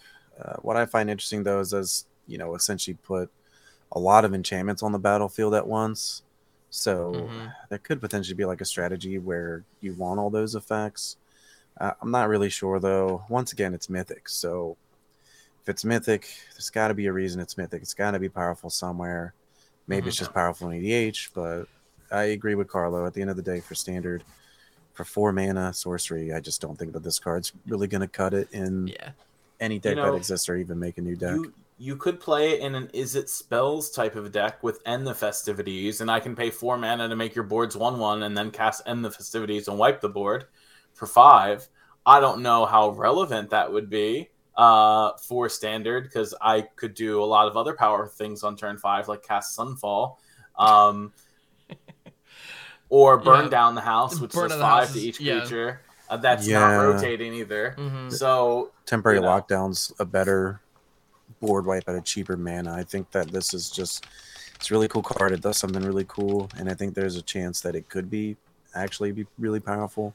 I think it's just going to depend what the standard format looks at for that to happen. And right now, we just don't really see it happening. Absolutely. We see a lot of effects like this where blue has these like pseudo board wipes. Like this kind of gives me phasing of Zhalfir vibes. Where that was a card where we looked at it and I remember a whole bunch of people. I remember there being some discourse when that card got spoiled. Mono blue has a board wipe now. And it's like, no. Like it really doesn't. Like the whole purpose of a board wipe is that it cleans the board. Like it leaves everything behind. Phasing of Zhalfir left behind 2/2 Phyrexians for every creature destroyed. So yeah, it's a downgrade, but those can still kill you. And Acidine Antics is kind of similar. Where it's like you still maintain all your abilities. Like your Sheoldred is still punishing me for drawing cards. And it still has Death Touch. Sure, it's not a 4/5 anymore. Like it's a meaningful downgrade, but is this really gonna get me closer to winning the game in that scenario? Probably not. And so yeah, Carlo, I'm kind of agree. Like if you were doing some kind of, so it's funny. The first thing I thought of was that Teamer ramp deck we were talking about. Like if that deck is trying to win off the back of like Vorinclex value or something where we have these like big trampoline creatures, well, using this as a way maybe out of the sideboard. for going up against like mid-range decks as a way to downgrade the blockers and get in for the win. Okay, and then you have kind of this weird like backwards overrun, which is kind of fun. So I don't know. Yeah. There may be a place, but it's narrow. It's very narrow. And I know we're mostly like sort of talking standard for these cards, but this card makes me want to play it in a format where Karavek exists that gives all other creatures -1/-1, or Knight of Soul's Betrayal, right? And we're talking older formats. If they gave us an enchantment that gave all creatures -1/-1 in this set alongside this, it would turn it into a board wipe. Now, at the time of this podcast, not all the cards are spoiled yet, right? So, and there's not one that currently exists that does what I'm sort of talking about here. But in the older formats, it might. Karavek costs 4 mana and is 3/3 or something like this. I don't know. But it's a creature, so it's not as good as an enchantment, but it does the job. Yeah. Well, and I also love the comment that Pizza made about how the fact that these are enchantments that are entering the battlefield. And also you're the owner and controller of them, the person casting Asinine Antics. So if you have some constellation payoffs where enchantments entering the battlefield triggers stuff, this could be like you could get a ton of that. I mean, yeah. So there are angles, there are synergies, there are moving parts here that I think we can find stuff to find angles with. So I'm definitely interested in experimenting with this one. All right, good stuff. So next up, we've honestly, I didn't expect to, but we've actually ended up teasing this one a little bit. Here we have Bramble Familiar. This is that mana dork that we were talking about. This is an elemental raccoon, which, let's be honest, is adorable. And so we have a creature here, as well as an adventure. The creature is pretty straightforward. I'm going to touch on that one first. Normally I do adventure first because that's the casting order. But in this case, the elemental raccoon is a 2/2 for 2, 1 and a green, with the ability tap, add a green. It also has the ability pay 1 and a green, tap, discard a card, return Bramble Familiar to its owner's hand, which is notable. That way the creature can hit on the battlefield, stay there, do its thing, ramp you up a little bit, and then when it's late in the game, you have plenty of mana, you can bounce it back to your hand, and you cast the adventure. Yep. The adventure being a sorcery called Fetch Quest. I love that we now have a Magic card called Fetch Quest. That is such a self-aware gamer reference. I love it. So, sorcery, 5 green, mill 7 cards. Then put a creature, enchantment, or land card from among the milled cards onto the battlefield. This card's pretty powerful. It's a great card early in the game, and it's an even better card later in the game when you have enough mana to cast that, 7 mana side of it. Yep. It's like kind of like does everything you want it to do. It also gives you like more comes into play triggers if you have cards that like to abuse that type of strategy. So, obviously 2 mana card, taps for mana, that's kind of become the standard norm. No pun intended for standard. And I think most of us expect this card to get played. It's just that we haven't really seen as much as they've been pushing these 2 mana creatures. We just don't really get to see them get played. So it's going to be interesting to see if Bramble Familiar kind of breaks that mold, mostly because it's a useful card later in the game.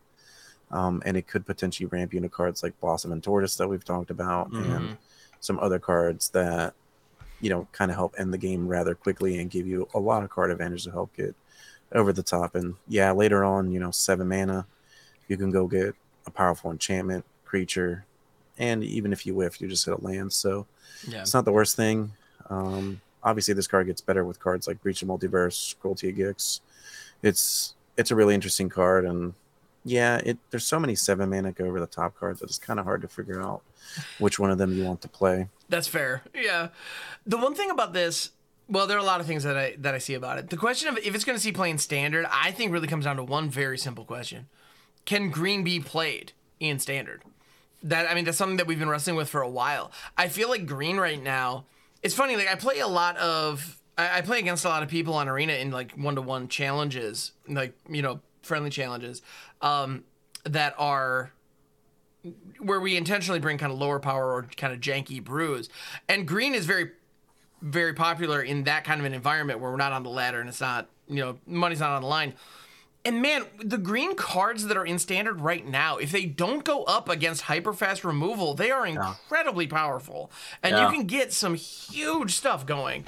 It's just the removal is all so efficient and so ubiquitous that any kind of creature-based strategy that like depends on creatures in order to progress the way green does just doesn't work. And as long as that's the case, I don't think Bramble Familiar is going to see play, which is a shame, but it just is what it is. Yeah. Yeah, But I think if it does, I don't know. But if anything, if green can see play, I believe this could be a piece of that deck, and it could be very cool. Yeah, I mean, I really like this card as a mana dork. I think it's one of the better mana dorks that they've printed in some time in a standard. It also makes me sad that standard doesn't rotate how it's supposed to, because I think if it did, this card would be much more playable. Cut down, for example, will still exist in the format. This card is very, very weak to that. Granted, in Eldraine, there are some commons or uncommon black removal spells that also do give -/. So this would be generally weak to that card, but that costs more than 1 mana typically to cast. I envision playing this in a deck that you can also play, Invasion of Zendikar on turn 3, and then you can play Tyrannix Rex on turn 4, and I'm having a good time. You could play Vorinclex, because this card actually more reminds me of Vorinclex, because when you flip that card, you mill 10, put 2 creatures on the battlefield, right? So this lets you have a sort of out before you do that. So if I play this on turn 2 into a Invasion of Zendikar and do some Vorinclex shenanigans, I can then bounce this to my hand, cast it for 7, get a creature off the top, and we're having a good time too. That creature also might be Tyrannix Rex. So, it can get powerful cards. And, you play this in the Atraxa deck, right? Because it ramps you into your turn 4 Zendikar. Invasion of Zendikar. So you play this on turn 2, then turn 3 you Zendikar, then turn 4 you can Atraxa, and then later on if your Atraxa dies, you can pay 7 mana to actually dig for it and put it into play, either that or Natali. I think that in those decks, I'm not necessarily sure if this is the card that they wanted, but it does make those decks a little bit more consistent, maybe, just because you're able to really get to that mana. Maybe. But that brings it to the point of standards not rotating, and we still get to play with Topiary Stomper for another year. You know what I mean? And Topiary Stomper doesn't really have any downside other than that it can't block. But on turn 4, it can. It can attack and block on turn 4 with Invasion of Zendikar. It's just weak to Liliana of the Veil. Right. In that particular matchup, right? A Liliana deck or whatever against an Atraxa deck. So, unfortunately, I think this is a card that's not going to shine as well as it would have if rotation happened. Yeah. And it makes me kind of sad because I like to play Elemental Raccoons. I know, right? It's adorable. Yeah. Yeah. And the other thing I love about the fetch quest is that you can grab enchantments from the graveyard, which makes those virtues even better. Because like that 7 mana virtue we were looking at, or the black virtue, we were looking at the main benefit of it being that removal spell. Well, that's a removal spell in your deck. As far as your deck building is concerned, that's my removal spell. But if you happen to hit it off Bramble Familiar and you don't have another option, well, that's a fine target that is now a big dumb enchantment that you have on your battlefield. Like, you can do worse than that. Yeah. And that flexibility on your cards is nice. You can also use this card with that second ability to dodge removal. I think one of the main things that makes these mana creatures a bit weak is that they all die to like cut down. And this is a lot better. Obviously, you play it and then they cut down, it's rough. But if you play it past things like that, then you can essentially bring it back to your hand and use this effect later. And as the game progresses, this card only gets better. You can't really say that about most mana dorks, quote unquote. So, going to be really interesting to actually see if it gets played. So next up, we have Werefox Bodyguard. We're going from an Elemental Raccoon to an Elf Fox Knight. Actually, I just realized that Elf was in there. That's kind of wild. So Werefox Bodyguard is a 2/2 with Flash for 1 white. When Werefox Bodyguard enters the battlefield, exile up to 1 other target non-Fox creature until Werewolf Bodyguard leaves the battlefield. And you can also pay 1 and a white, sacrifice Werefox Bodyguard, you gain 2 life. So here we go. This card kind of does a little bit of everything. It exiles the creature, gains you life later, and Yeah, I mean, what's actually interesting with this card is that I believe the way it's worded, you can target your own things. Mm-hmm. So you can actually set it up to where you protect one of your cards with this, and then later on you can sacrifice it to gain some life. Maybe when you don't have 2/2 body isn't going to trade or anything like that, or maybe you just use the 2/2 body to trade. But I think it's really interesting. Obviously, you can't exile other werefoxes with it, which kind of is going to end up being a downside with this card. But main thing that essentially a theme that we've talked about in the spoiler podcast is that cards aren't rotating. And Brutal Cathar, mentioned earlier in the cast, is a similar effect. The Mm-hmm. main difference is this card costs double white, and it also has flash. Now, I think the flash is very powerful. Obviously, cards like Wandering Emperor exists in the standard format, mostly because it's a card that comes down to instant speed. Mm-hmm. And I think that Werefox Bodyguard probably fits in the same route where you're going to Mhm. sacrifice a little bit of what you would think would be mana, but we all know mana's perfect in standard, so it doesn't matter that this card costs double white.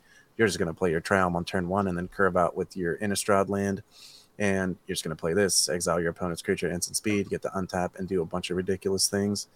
And yeah, this card just gets better. Obviously, if you exile tokens, you can just sacrifice it for 2 mana later with no real downside, if it's not comparable to what's on the battlefield. So I think overall this is going to be a card that we're going to see a lot of. And it's going to be interesting.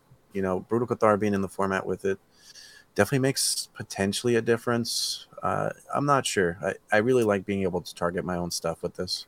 Mm-hmm. One big difference because of no rotation is the relevant creature type of soldier on Brutal Cathar. The soldier deck for quite some time was the top played deck in best of one standard on Arena. So you would be missing that sort of extra pump. This card is also gains life if you need it against mono red, which is pretty huge. If you need to sacrifice it. Also, this hitting a token is free, and then it's also a free gain life afterwards. So is that worth the trade-off of the transforming capability of the Cathar as a 3/3 first strike? I don't know. I don't know the answer to that. I think that those cards are relevant for different decks. You could play this in a blue-white flash deck, and you can't really on Cathar. Or enables you to free up some other sideboard slots in best of 3 to not have to bring in additional creature removal, if that makes sense. I think this is almost better than Cathar, only because when it does go to nighttime, Cathar is not a removal spell anymore. Whereas you don't have to worry about it with this card. This card's always going to exile something. True. The bonus with the Cathar, though, is, when it is nighttime, you have the larger first strike, which is relevant. And then if it flips back to daytime, then you have You get to hit another creature. Yeah, you get another one. So, the dream with the Cathar is that it flips from day to night multiple times and you just eat their whole board. How often does that happen? Not very.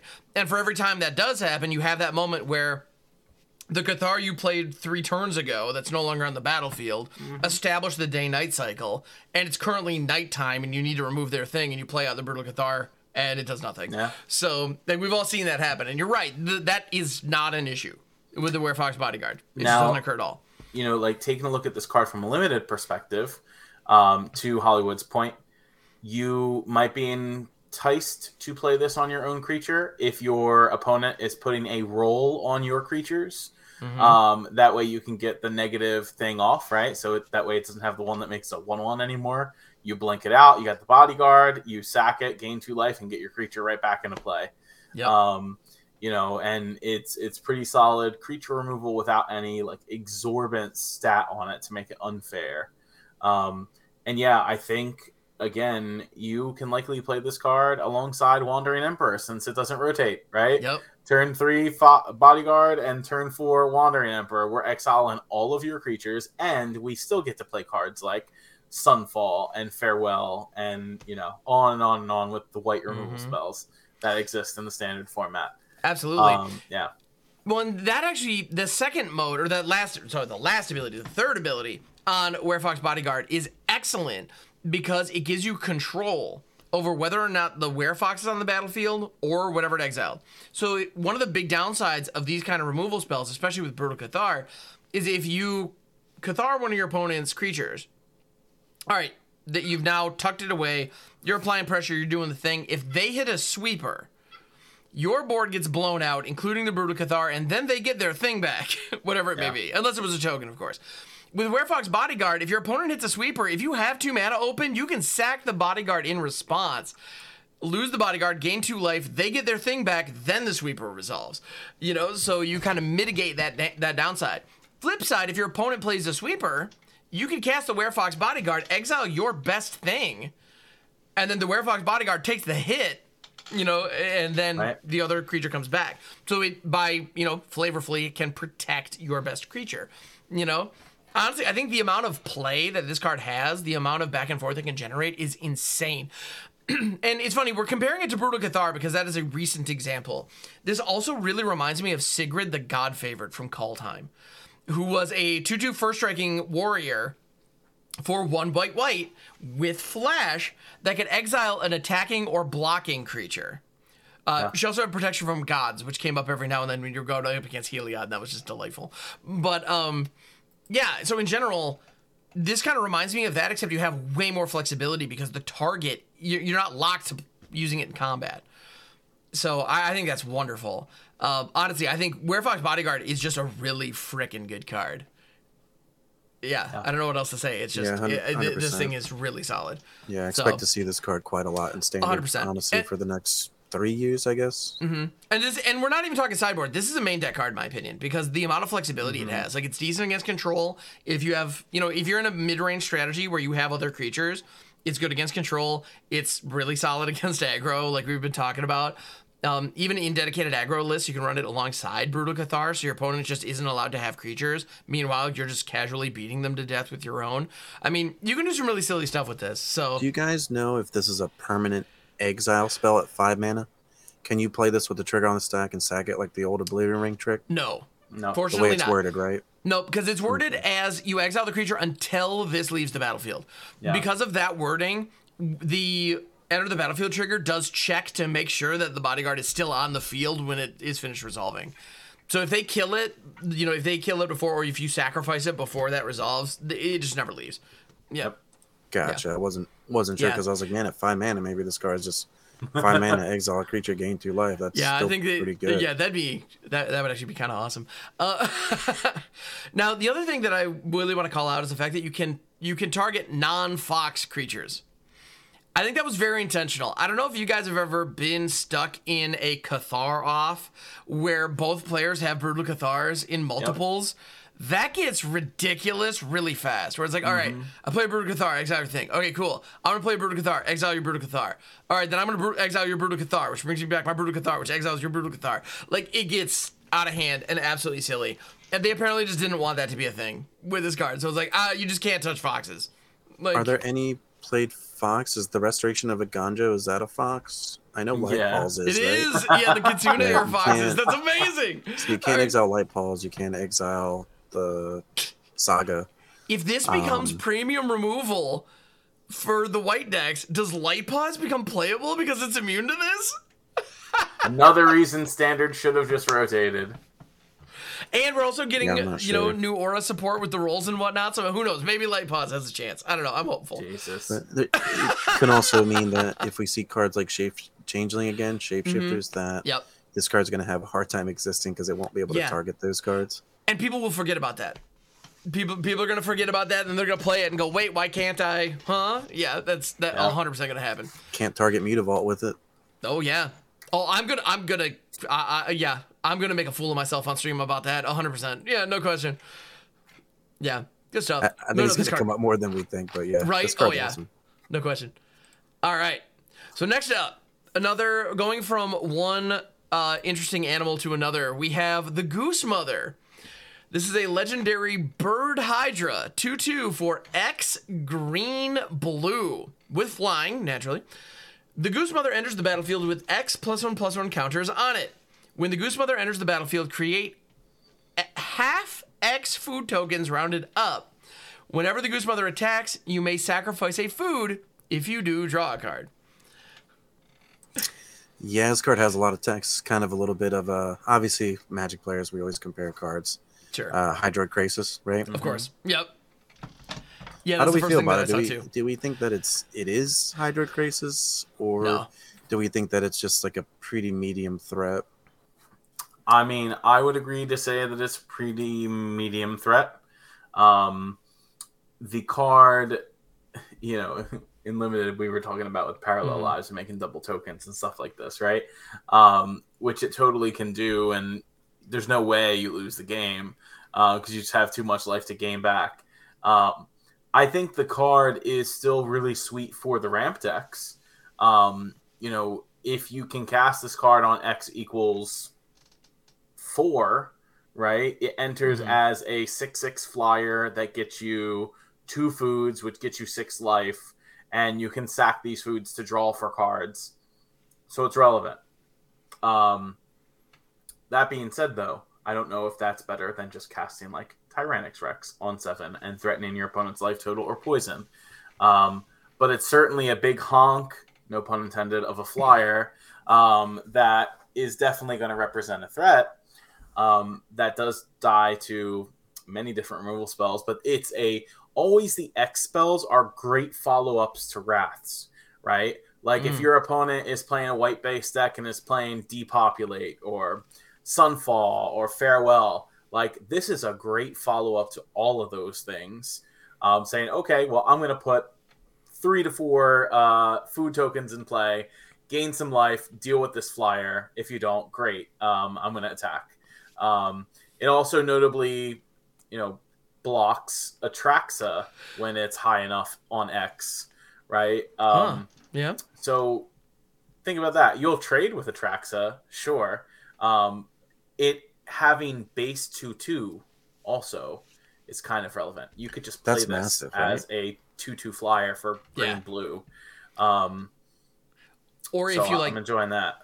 or if 3 you mana, free 3/3, right? If you like cascade into it or get like an Atali trigger where it like free casts, a lot of the times with Hydras you end up like you get 0, nothing, yeah. or you get like a 0/1 that does nothing when it enters. In this case, you get a 2/2 flyer, which great, sure that if you have food lying around could turn into card draw. Like, I mean, it's not phenomenal. Like I would definitely consider that a miss on a card like Atali, but you get something. Like, so that's nice. That's meaningful. Yeah. Yeah, it's a card that scales with the game. I think that's probably the best part about it. It's been a while since we've probably seen like an X-Cost creature since like Stone Coil, since last Eldraine. So it's like going to be there's- interesting to see if this card gets played. Right, there wasn't another X creature, I don't think. Zendikar had was it Zendikar or the core set that had Wildwood Scourge or whatever that was called? Didn't really see a lot of play, but it had that one. That was a counter thing, but I think it was cost 3. Never mind. Okay. Was there a good X spell? I mean, AFR had the Ochre Jelly. That thing was okay. Sure, yeah. It was kind of, Stone Cold Serpent was like probably the last really good one that we saw. Yeah, I think the main problem with this one is that it's not drawing multiple cards. You kind of have to work for the cards. Yeah, one extra card is nice, but the fact that it has to survive. I think that we're going to mostly see this card either get played at the 2 mana or 3 mana and then maybe go into some other food payoffs. But so far with all the cards that we've seen spoiled, we haven't really seen any crazy over-the-top food cards. This is probably one of the better ones, in all honesty. And it's not even really like that crazy. I want it to be better, and it's a Hydra, and it's cool. I think maybe this just gets played in people's Hydra decks or it goes into their food decks, but for standard, I don't really think that this card is going to get played. Yeah, from a limited perspective, this is a bomb. Oh, 100%. Right? I want to open this card in every sealed pool that I have. And it's 100% worth it. It's going to be a flyer that's hard to deal with. On top of that, you know, creating the food in limited for the things that require you to sack foods to do X is great.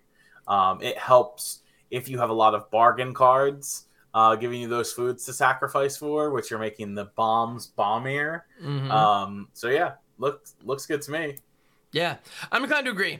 And yeah, I feel like as far as standard viability, in limited, like I'm picking this. Like, this is the one where even if it's not in my colors or if it's only in one of my colors, if it shows up in pack 3, I am seriously considering it. You know, like I want to do what I can to get this because the size of this flyer can be a game changer on its own in a limited environment. As far as standard goes, I'm inclined to agree. Kind of my thought on it is if a food deck exists, if there are other components of a food deck, then sure, I'll put this in it and be pretty happy to see it. But this is not, I don't feel compelled to build a deck around the Goose Mother. I need to see more in order to really believe that deck exists. But if it does, this could be a strong part of it. Yeah, legendary just hurts. Like the fact in that it's standard, legendary means that it's just like you're not going to have multiples of it on the battlefield. But of course, as the game goes on, it gets better. I'm more interested in wondering. I've been wondering if food cards coming back in and more of them being printed means that food is actually more playable in like Pioneer or other formats where you still have the Goose, Wicked Wolf, Troll, and you get a card like this, and this card does a lot. It gives you a ton of food, kind of gives you what you want, and on top of that, draws cards. So it's a really cool card. We all love it. It's going to be interesting to see where it ends up slotting in what formats and what decks. Absolutely. Yeah. So speaking of awesome food and payoffs for food, the next card that we're going to talk about is in that same vein. And honestly, if you're a fan of Throne of Eldraine, or even just the trailer for Throne of Eldraine, you will be happy that this card exists. It is Sir Ginger the Meal Ender. I adore this card. I also just adore the name. The idea, because dessert is usually served at the end of a meal, and this cookie is also going to kill you. So it's just, I don't know, it's so perfect. Yeah. This meal is going to come to an end one way or the other. It's beautiful. So Sir Ginger the Meal Ender is a 3/1 for 2 colorless. Sir Ginger the Meal Ender has trample, hexproof, and haste as long as an opponent controls a planeswalker. Whenever another artifact you control is put into a graveyard from the battlefield, put a +1/+1 counter on Sir Ginger and scry 1. Then you can pay 2, tap, sacrifice Sir Ginger. You gain life equal to its power. So it's food, in that you can eat it if you have to gain some life. Yep. But the other text on this card, I think, is just phenomenal, if I'm honest. I mean, it's whenever another artifact you control is put into a graveyard. It doesn't say non-token. Additionally, you put a +1/+1 counter on Sir Ginger and scry 1. At no point does it say that it only triggers once per turn. So with treasure tokens, with other food tokens, with, blood tokens that are lying around, the amount of, and we were talking about the Oni called Anvil decks earlier. Those things are sacrificing artifacts all over the place and just getting absolutely crazy. Well, as those loops are happening, Sir Ginger is just growing. For 2 mana, what more do you want? This thing looks insane to me. Yeah, I mean, I would agree. Not only does it look like a very angry gingerbread person who's angry with Garrick the Huntsman and is trying to find a way to slice his throat. This brings me to thinking about the 2 mana card from Kamigawa Neon Dynasty. Bankbuster. Automaton that gets +1/+1 counter every time an artifact ETBs. It's when you cast an artifact spell, I believe. But yes, when you cast an artifact spell, yes. The Petric Automaton, absolutely. Yeah. To me, these cards fit in the same deck. And you have cards from March of the Machine, like Botanical Brawler, that put extra +1/+1 counters on things. That then puts +1/+1 counters on this. We got the Ozolith in green that adds additional +1/+1 counters. And I'm sorry, if my opponent controls a Planeswalker, my card has Trample and Haste and 15 other abilities. And let's also talk about how Sir Ginger is very good against Liliana of the Veil. Because if my opponent goes and kills my creature, I'm slamming this down for 2 and killing Liliana. Like, goodbye. So I really enjoy the design of this card. I'm interested to see how you can break it. I'm glad that it's legendary because multiple of this card's not nice. But hey, we still have, Ratadrabic floating around in standard that we can do some silly things with Sir Ginger. And we can make non-legendary copies. We can play Mirror Box because that doesn't rotate out. But I can go on and on with the jank. Oh my goodness. Yeah. Yeah, this card's awesome. I actually think it being legendary is like almost good because you can use extra copies to fuel itself. And Oh wow, yeah. I think this card goes into a lot of different decks. In all honesty, I mean, 2 mana 3/1's good on rate, and if you just incidentally make blood tokens, treasure tokens, everything you're talking about, then yeah, this card's like pretty nuts. And the fact that obviously you can gain a lot of life means that in those long grindy games, you're gonna be able to stay ahead and not have to worry about dying so quickly. I think though, I it's hard to evaluate whether or not we are going to see it a lot more beyond like the artifact based decks. We've talked a little bit about those decks like Onical Anvil and all these other strategies, and like just up front the card is really powerful. I mean, we love on rate cards. This card has two sentences, like a paragraph of text pretty much, and I mean, what's not to like about that flavor?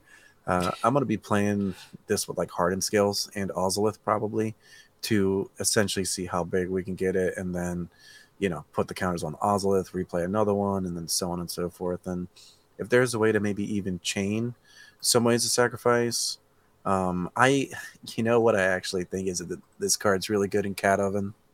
I actually think that this card could potentially push Cat Oven a little bit more up the tier, just because oh my goodness, you play it, you play your cat, you sack your thing, it gets a counter, you get to scry, and then later on you gain some life if you're like too far behind and the cat blocking isn't doing enough, and then you can essentially drain your opponent out by hitting the cards you need to hit, Mayhem Devil, things like that. You wipe their board, your Seer Ginger gets bigger, and then the game's like over. I actually think that there's a lot of cards that I always think red black can get played, and in all honesty, I think this is close, right? Like this has to be one of those cards that really, really pushes that deck to like tier 1 and like Pioneer. I think you might be right. Yeah, we saw the Obnixila's Captive Kingpin in a role that was similar to this, where like it grew a little bit with each ping as the Cat Oven loop went, but that cost 4 mana. It flew as well, which is notable to be fair, and drew cards. So I mean, okay, we're talking different power levels, but we're also comparing 4 mana to 2 mana. And so if you want just something that can deliver a significant amount of extra damage because you're doing the thing you were gonna do anyway, Sir Ginger could absolutely get established early and be yet another threat your opponent has to worry about. Corvold at home, right? Yeah. Well, and then they use the Fatal Push on this, and then you drop the Mayhem Devil, and they're sad because they don't have the Fatal Push anymore. Yeah. Yep. Yeah, they got to deal with this card. If they don't deal with this card's just going to kill them, right? Yeah. Yeah. Oh, totally. And you mentioned Hardened Scales, and Hardened Scales is on the Enchanted Tales sheet, right? So we can do some nonsense and limited if we really want.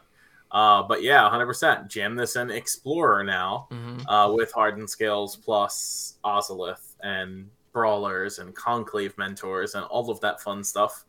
Where we have Constrictors. Perfect mana. Oh, don't even mention that name. Hangerback Walkers. Let's go. Yeah. Honestly, even without these synergies, though, like obviously in decks that have these kind of synergies, absolutely, like get after it and have fun. But even without these synergies, even in standard, I do think this card belongs in sideboards. I do think there are some matchups where having a Planeswalker sniper is really valuable, and this gives you that.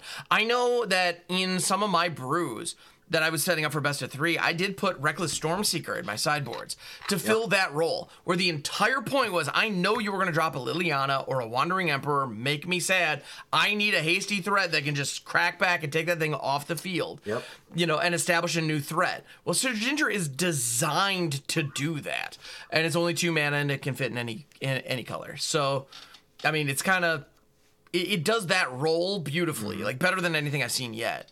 And so I'm going to be running it in that capacity probably to some extent, because we know like Esper Walker controlled decks aren't going anywhere. They're still really popular, and they get a couple of new toys. So yeah, I think this card is actually it looks cute and it looks memey, but I actually think this card is legit, and we're going to probably see in a lot of different strategies. And I did accidentally mention Bankbuster when you were thinking of the card, but in all reality, what if this card gets played in a lot of decks and decks that you wouldn't normally see it in? Like, is this another kind of like, card that just because it's colorless, it's like a problem? It's going to be really, really interesting to see, what happens, because we're hitting an artifact set a little bit with the food. So it's going to be all these artifacts laying around. We'll definitely see what happens. I like it a lot. Yeah. So, yeah, speaking of more control tools, the next card that we're talking about, this is actually going to be the last card that we talk about, which is pretty appropriate. Gentlemen, we've made it to the end. So, Throne of Eldraine brought us Once Upon a Time and Happily Ever After. This time, we simply get the end, which is, of course, the place where every story needs to end. Well, what does the card do? It is an instant for 2 black. This spell costs 2 less to cast if your life total is 5 or less. Exile target creature or planeswalker. Search its controller's graveyard, hand, and a library for any number of cards with the same name as that permanent and exile them. That player shuffles, then draws a card for each card exiled from their hand this way. Yeah, I mean, sign me up for cranial extraction removal spells. Some of my favorite removal spells to play in the game. You know, you're talking about cards that are pretty relevant for some of the nuisance creatures that we have to deal with in Standard, right? You know, this is killing a Shieldred and getting rid of all other copies. Mm-hmm. This is killing an Atraxa and getting rid of all other copies, or Itali. You know, even though those cards do make a presence when they enter the battlefield, they also typically follow each other, like Atraxa hitting another Atraxa or Itali hitting another Itali. This helps deal with those issues. And for 4 mana at instant speed, it's pretty fair. And if you're losing the game to a random Shieldred on the battlefield, and you just need to be able to cast like double black and a follow-up to stabilize, I mean, it's there for you too. I really enjoy that part of this design of this card. Not saying this is going to be a 4 of that you're going to see in all black decks, and you know, black doesn't even need help in terms of removal, like better removal than it already has in Standard. But it's definitely one that's worth playing. And I'm excited for this card. Yeah, I agree 100%. I think this is going to be a card that people start playing in their sideboards, and then they realize like how powerful it is, and then they play like 2 or 3 main deck.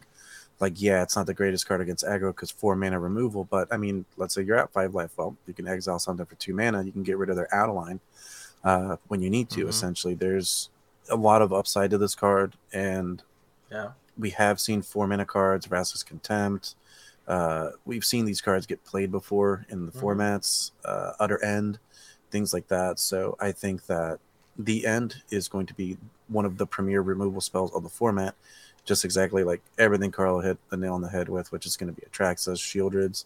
I did comment Beseech the Mirror is going to be more like a bannable card, but in all reality, it could end up being more of a bannable card just because of cards like the End, just because you have to play the End off of your Beseech the Mirror to get rid of their Shieldred, and then now you can cast your Shieldreds out of your deck, and they don't have any left. So maybe there's going to be some of these Shieldred sub-games, but I actually think that overall the End is actually... What I really like about this card is that Atraxa was the de facto best creature, quote unquote, for what it does. And this card is the best answer for whatever the best creature is going to be in the format, because you get rid of it on the battlefield and then you get rid of all of them from their hand, their deck, and it's just gone. You don't get to see it again. And that's pretty much it. And it also speaks volumes to, whenever I see cards like this, it really speaks volumes to power creep, mostly because we've gotten to a point where we need to exile the creatures. Your creatures have to be so good that when they come into play, they have to do something. You have to get some value from your card, because it's just going to get exiled. Going to the graveyard triggers abilities don't really matter anymore, because every card just exiles the creature.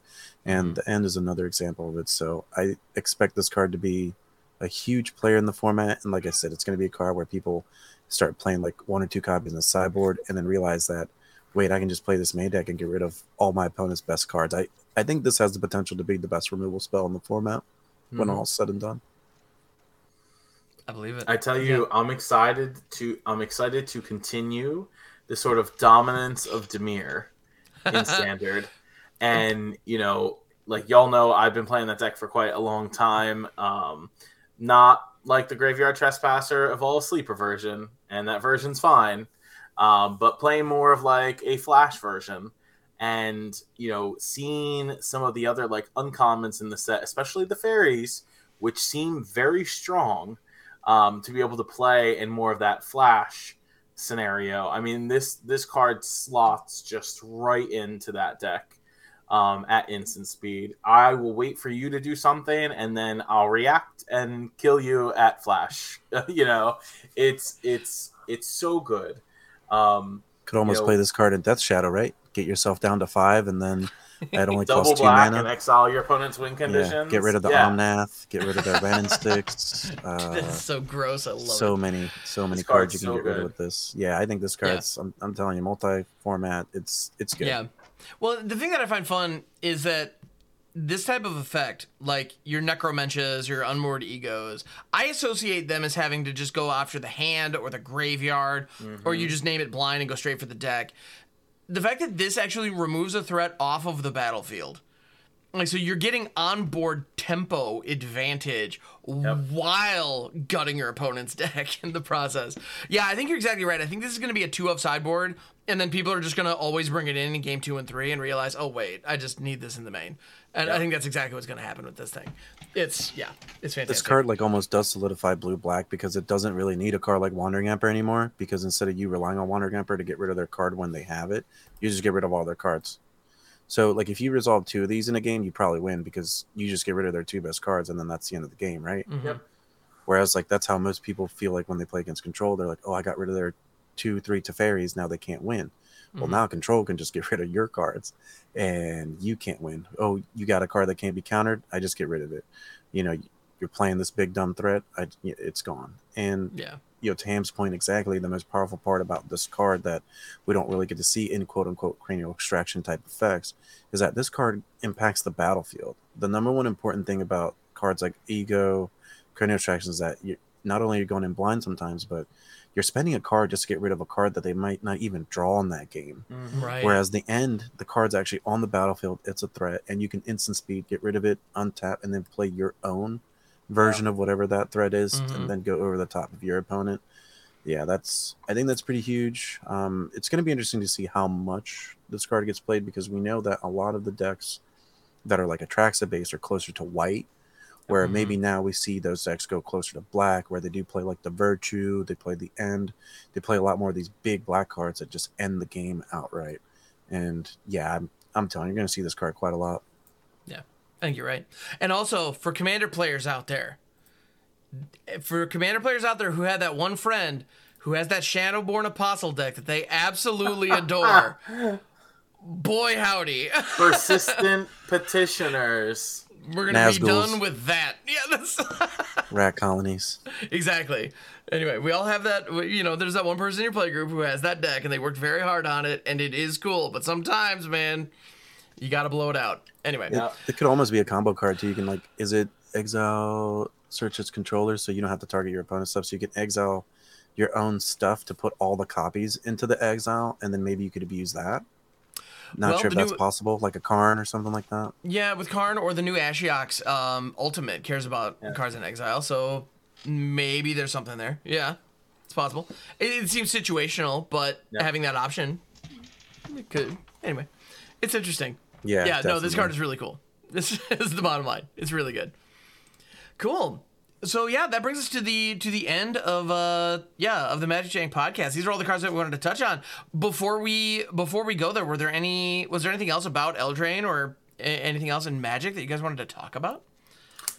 Well, I think something that's definitely worth noting, since we're on towards the end of August, is that early access, or whatever the MTG Arena streamer event will be called, is going to happen on the 31st, right? That is the last Thursday of the month. And all of Team Magic Jank is going to be streaming in that event. Yeah, buddy. So, we will make sure that you join us then. I believe Hamhawks has all of our links below that you can check us at. And I'll make sure that the full team link is in there as well. We do have a team page on Twitch. You can just drop by and see everybody who's live right there. So, yes, we would love to see you out there. Yeah, see who's doing what. If you stop by over in my channel, it's going to be all community brews. So make sure that you click the invite for the Discord link below to the Magic Jank Discord. That way you can find all of us and submit even some of your brews for us to play on early access. Oh, we want to see what you guys have to come up with, because there's, I don't know, this set goes deep. So let's explore it. Oh yeah. Yeah, mostly just like really, really excited about this set. It's looking really, really strong. I'm excited to get some new standard cards. It's been a few months since we've gotten something new in the standard, Yeah, and I'm ready. it's going to be really interesting to see what initially happens with cards that weren't going to rotate, and what effect kind of like this new quote unquote standard that we're going to see here for the next 3 years is kind of going to start to look like. I also have a couple of tournaments coming in September. We did release our September schedule, so be on the lookout for that. As always, all tournaments are free to play with cash prizes. So get in on that. We had some pretty big events this past August, and it was always a good time. So if you like competitive Magic and you want to see what Eldraine's going to be like in a competitive setting, then definitely be on the lookout for that in September. Fantastic. Good stuff. And yes, if you, dear viewer / listener, however you're consuming this podcast, we do appreciate it. If you want to ask us questions, you can do so on our Discord server. We have a channel that is dedicated specifically to the podcast. So we are still growing, but don't hesitate to pop in there and say hi. We would appreciate it very much. And if you have any questions or topic suggestions, you can drop those in there. You can also tweet at us or post to X or whatever the verbiage is now. I don't know. I'm going to keep saying tweet. You can tweet at us just make sure to tag at Magic Jank and include the hashtag JankMail. And so we will find those. And so we're looking forward to that. Again, thank you so much, everybody. This show is brought to you by MagicJank.com. And gentlemen, you want to let people know where they can find you on the internet as we bid everybody a fond adieu? Yeah. Yeah, you can find me twitch.tv/Hollywood Pizza. I stream Tuesday, Wednesday, Thursday at 6 a.m. Eastern Standard Time. And on Sundays, we stream the tournaments at 1 p.m. Eastern Standard Time. You can also find me on YouTube as PizzaBoxMTG. And you can find me on X/Twitter at PizzaGoif as well. Don't be afraid, hit me up. If you like competitive Magic, if you're just like having a good time, I'm there for it too. So find me on all those and come hang out during the stream. We're also playing some other competitive decks to kind of help give you a better understanding of what people play in events in general. Love it. Yeah, and so if you want to check me out, I am definitely on Twitch, twitch.tv/cfavredo_junior. Same handle on all platforms, whether that be Instagram, Twitter /X, or whatever's the flavor of the day, Threads, and even TikTok I am on. So if you want to check out any of that, definitely going to be talking about more of the Eldraine previews over on the TikTok and on Instagram. So if you want to check that out, please do. And a bunch of us from Magic Jank are also going to MagicCon Vegas. And I'm going to attempt to live stream from Vegas via some mobile streaming, and as well as maybe making a little bit of a vlog. So if you want to check any of that out, please make sure to follow me on those platforms. Very cool, man. You'll love to see it. And I'm Hammox42 on the various and sundry places. YouTube, and the Magic Jank channel as well. So you can find me in all those. I'm on Twitch and Twitter primarily these days. But yes, so thank you so much for tuning in. We appreciate you, everybody. If you did enjoy this, please like and subscribe. Give it the 5-star review, whatever it's called, in whatever app you use to find us. Put in a little engagement. We really appreciate it. So thank you so much, and we'll catch you on the next one.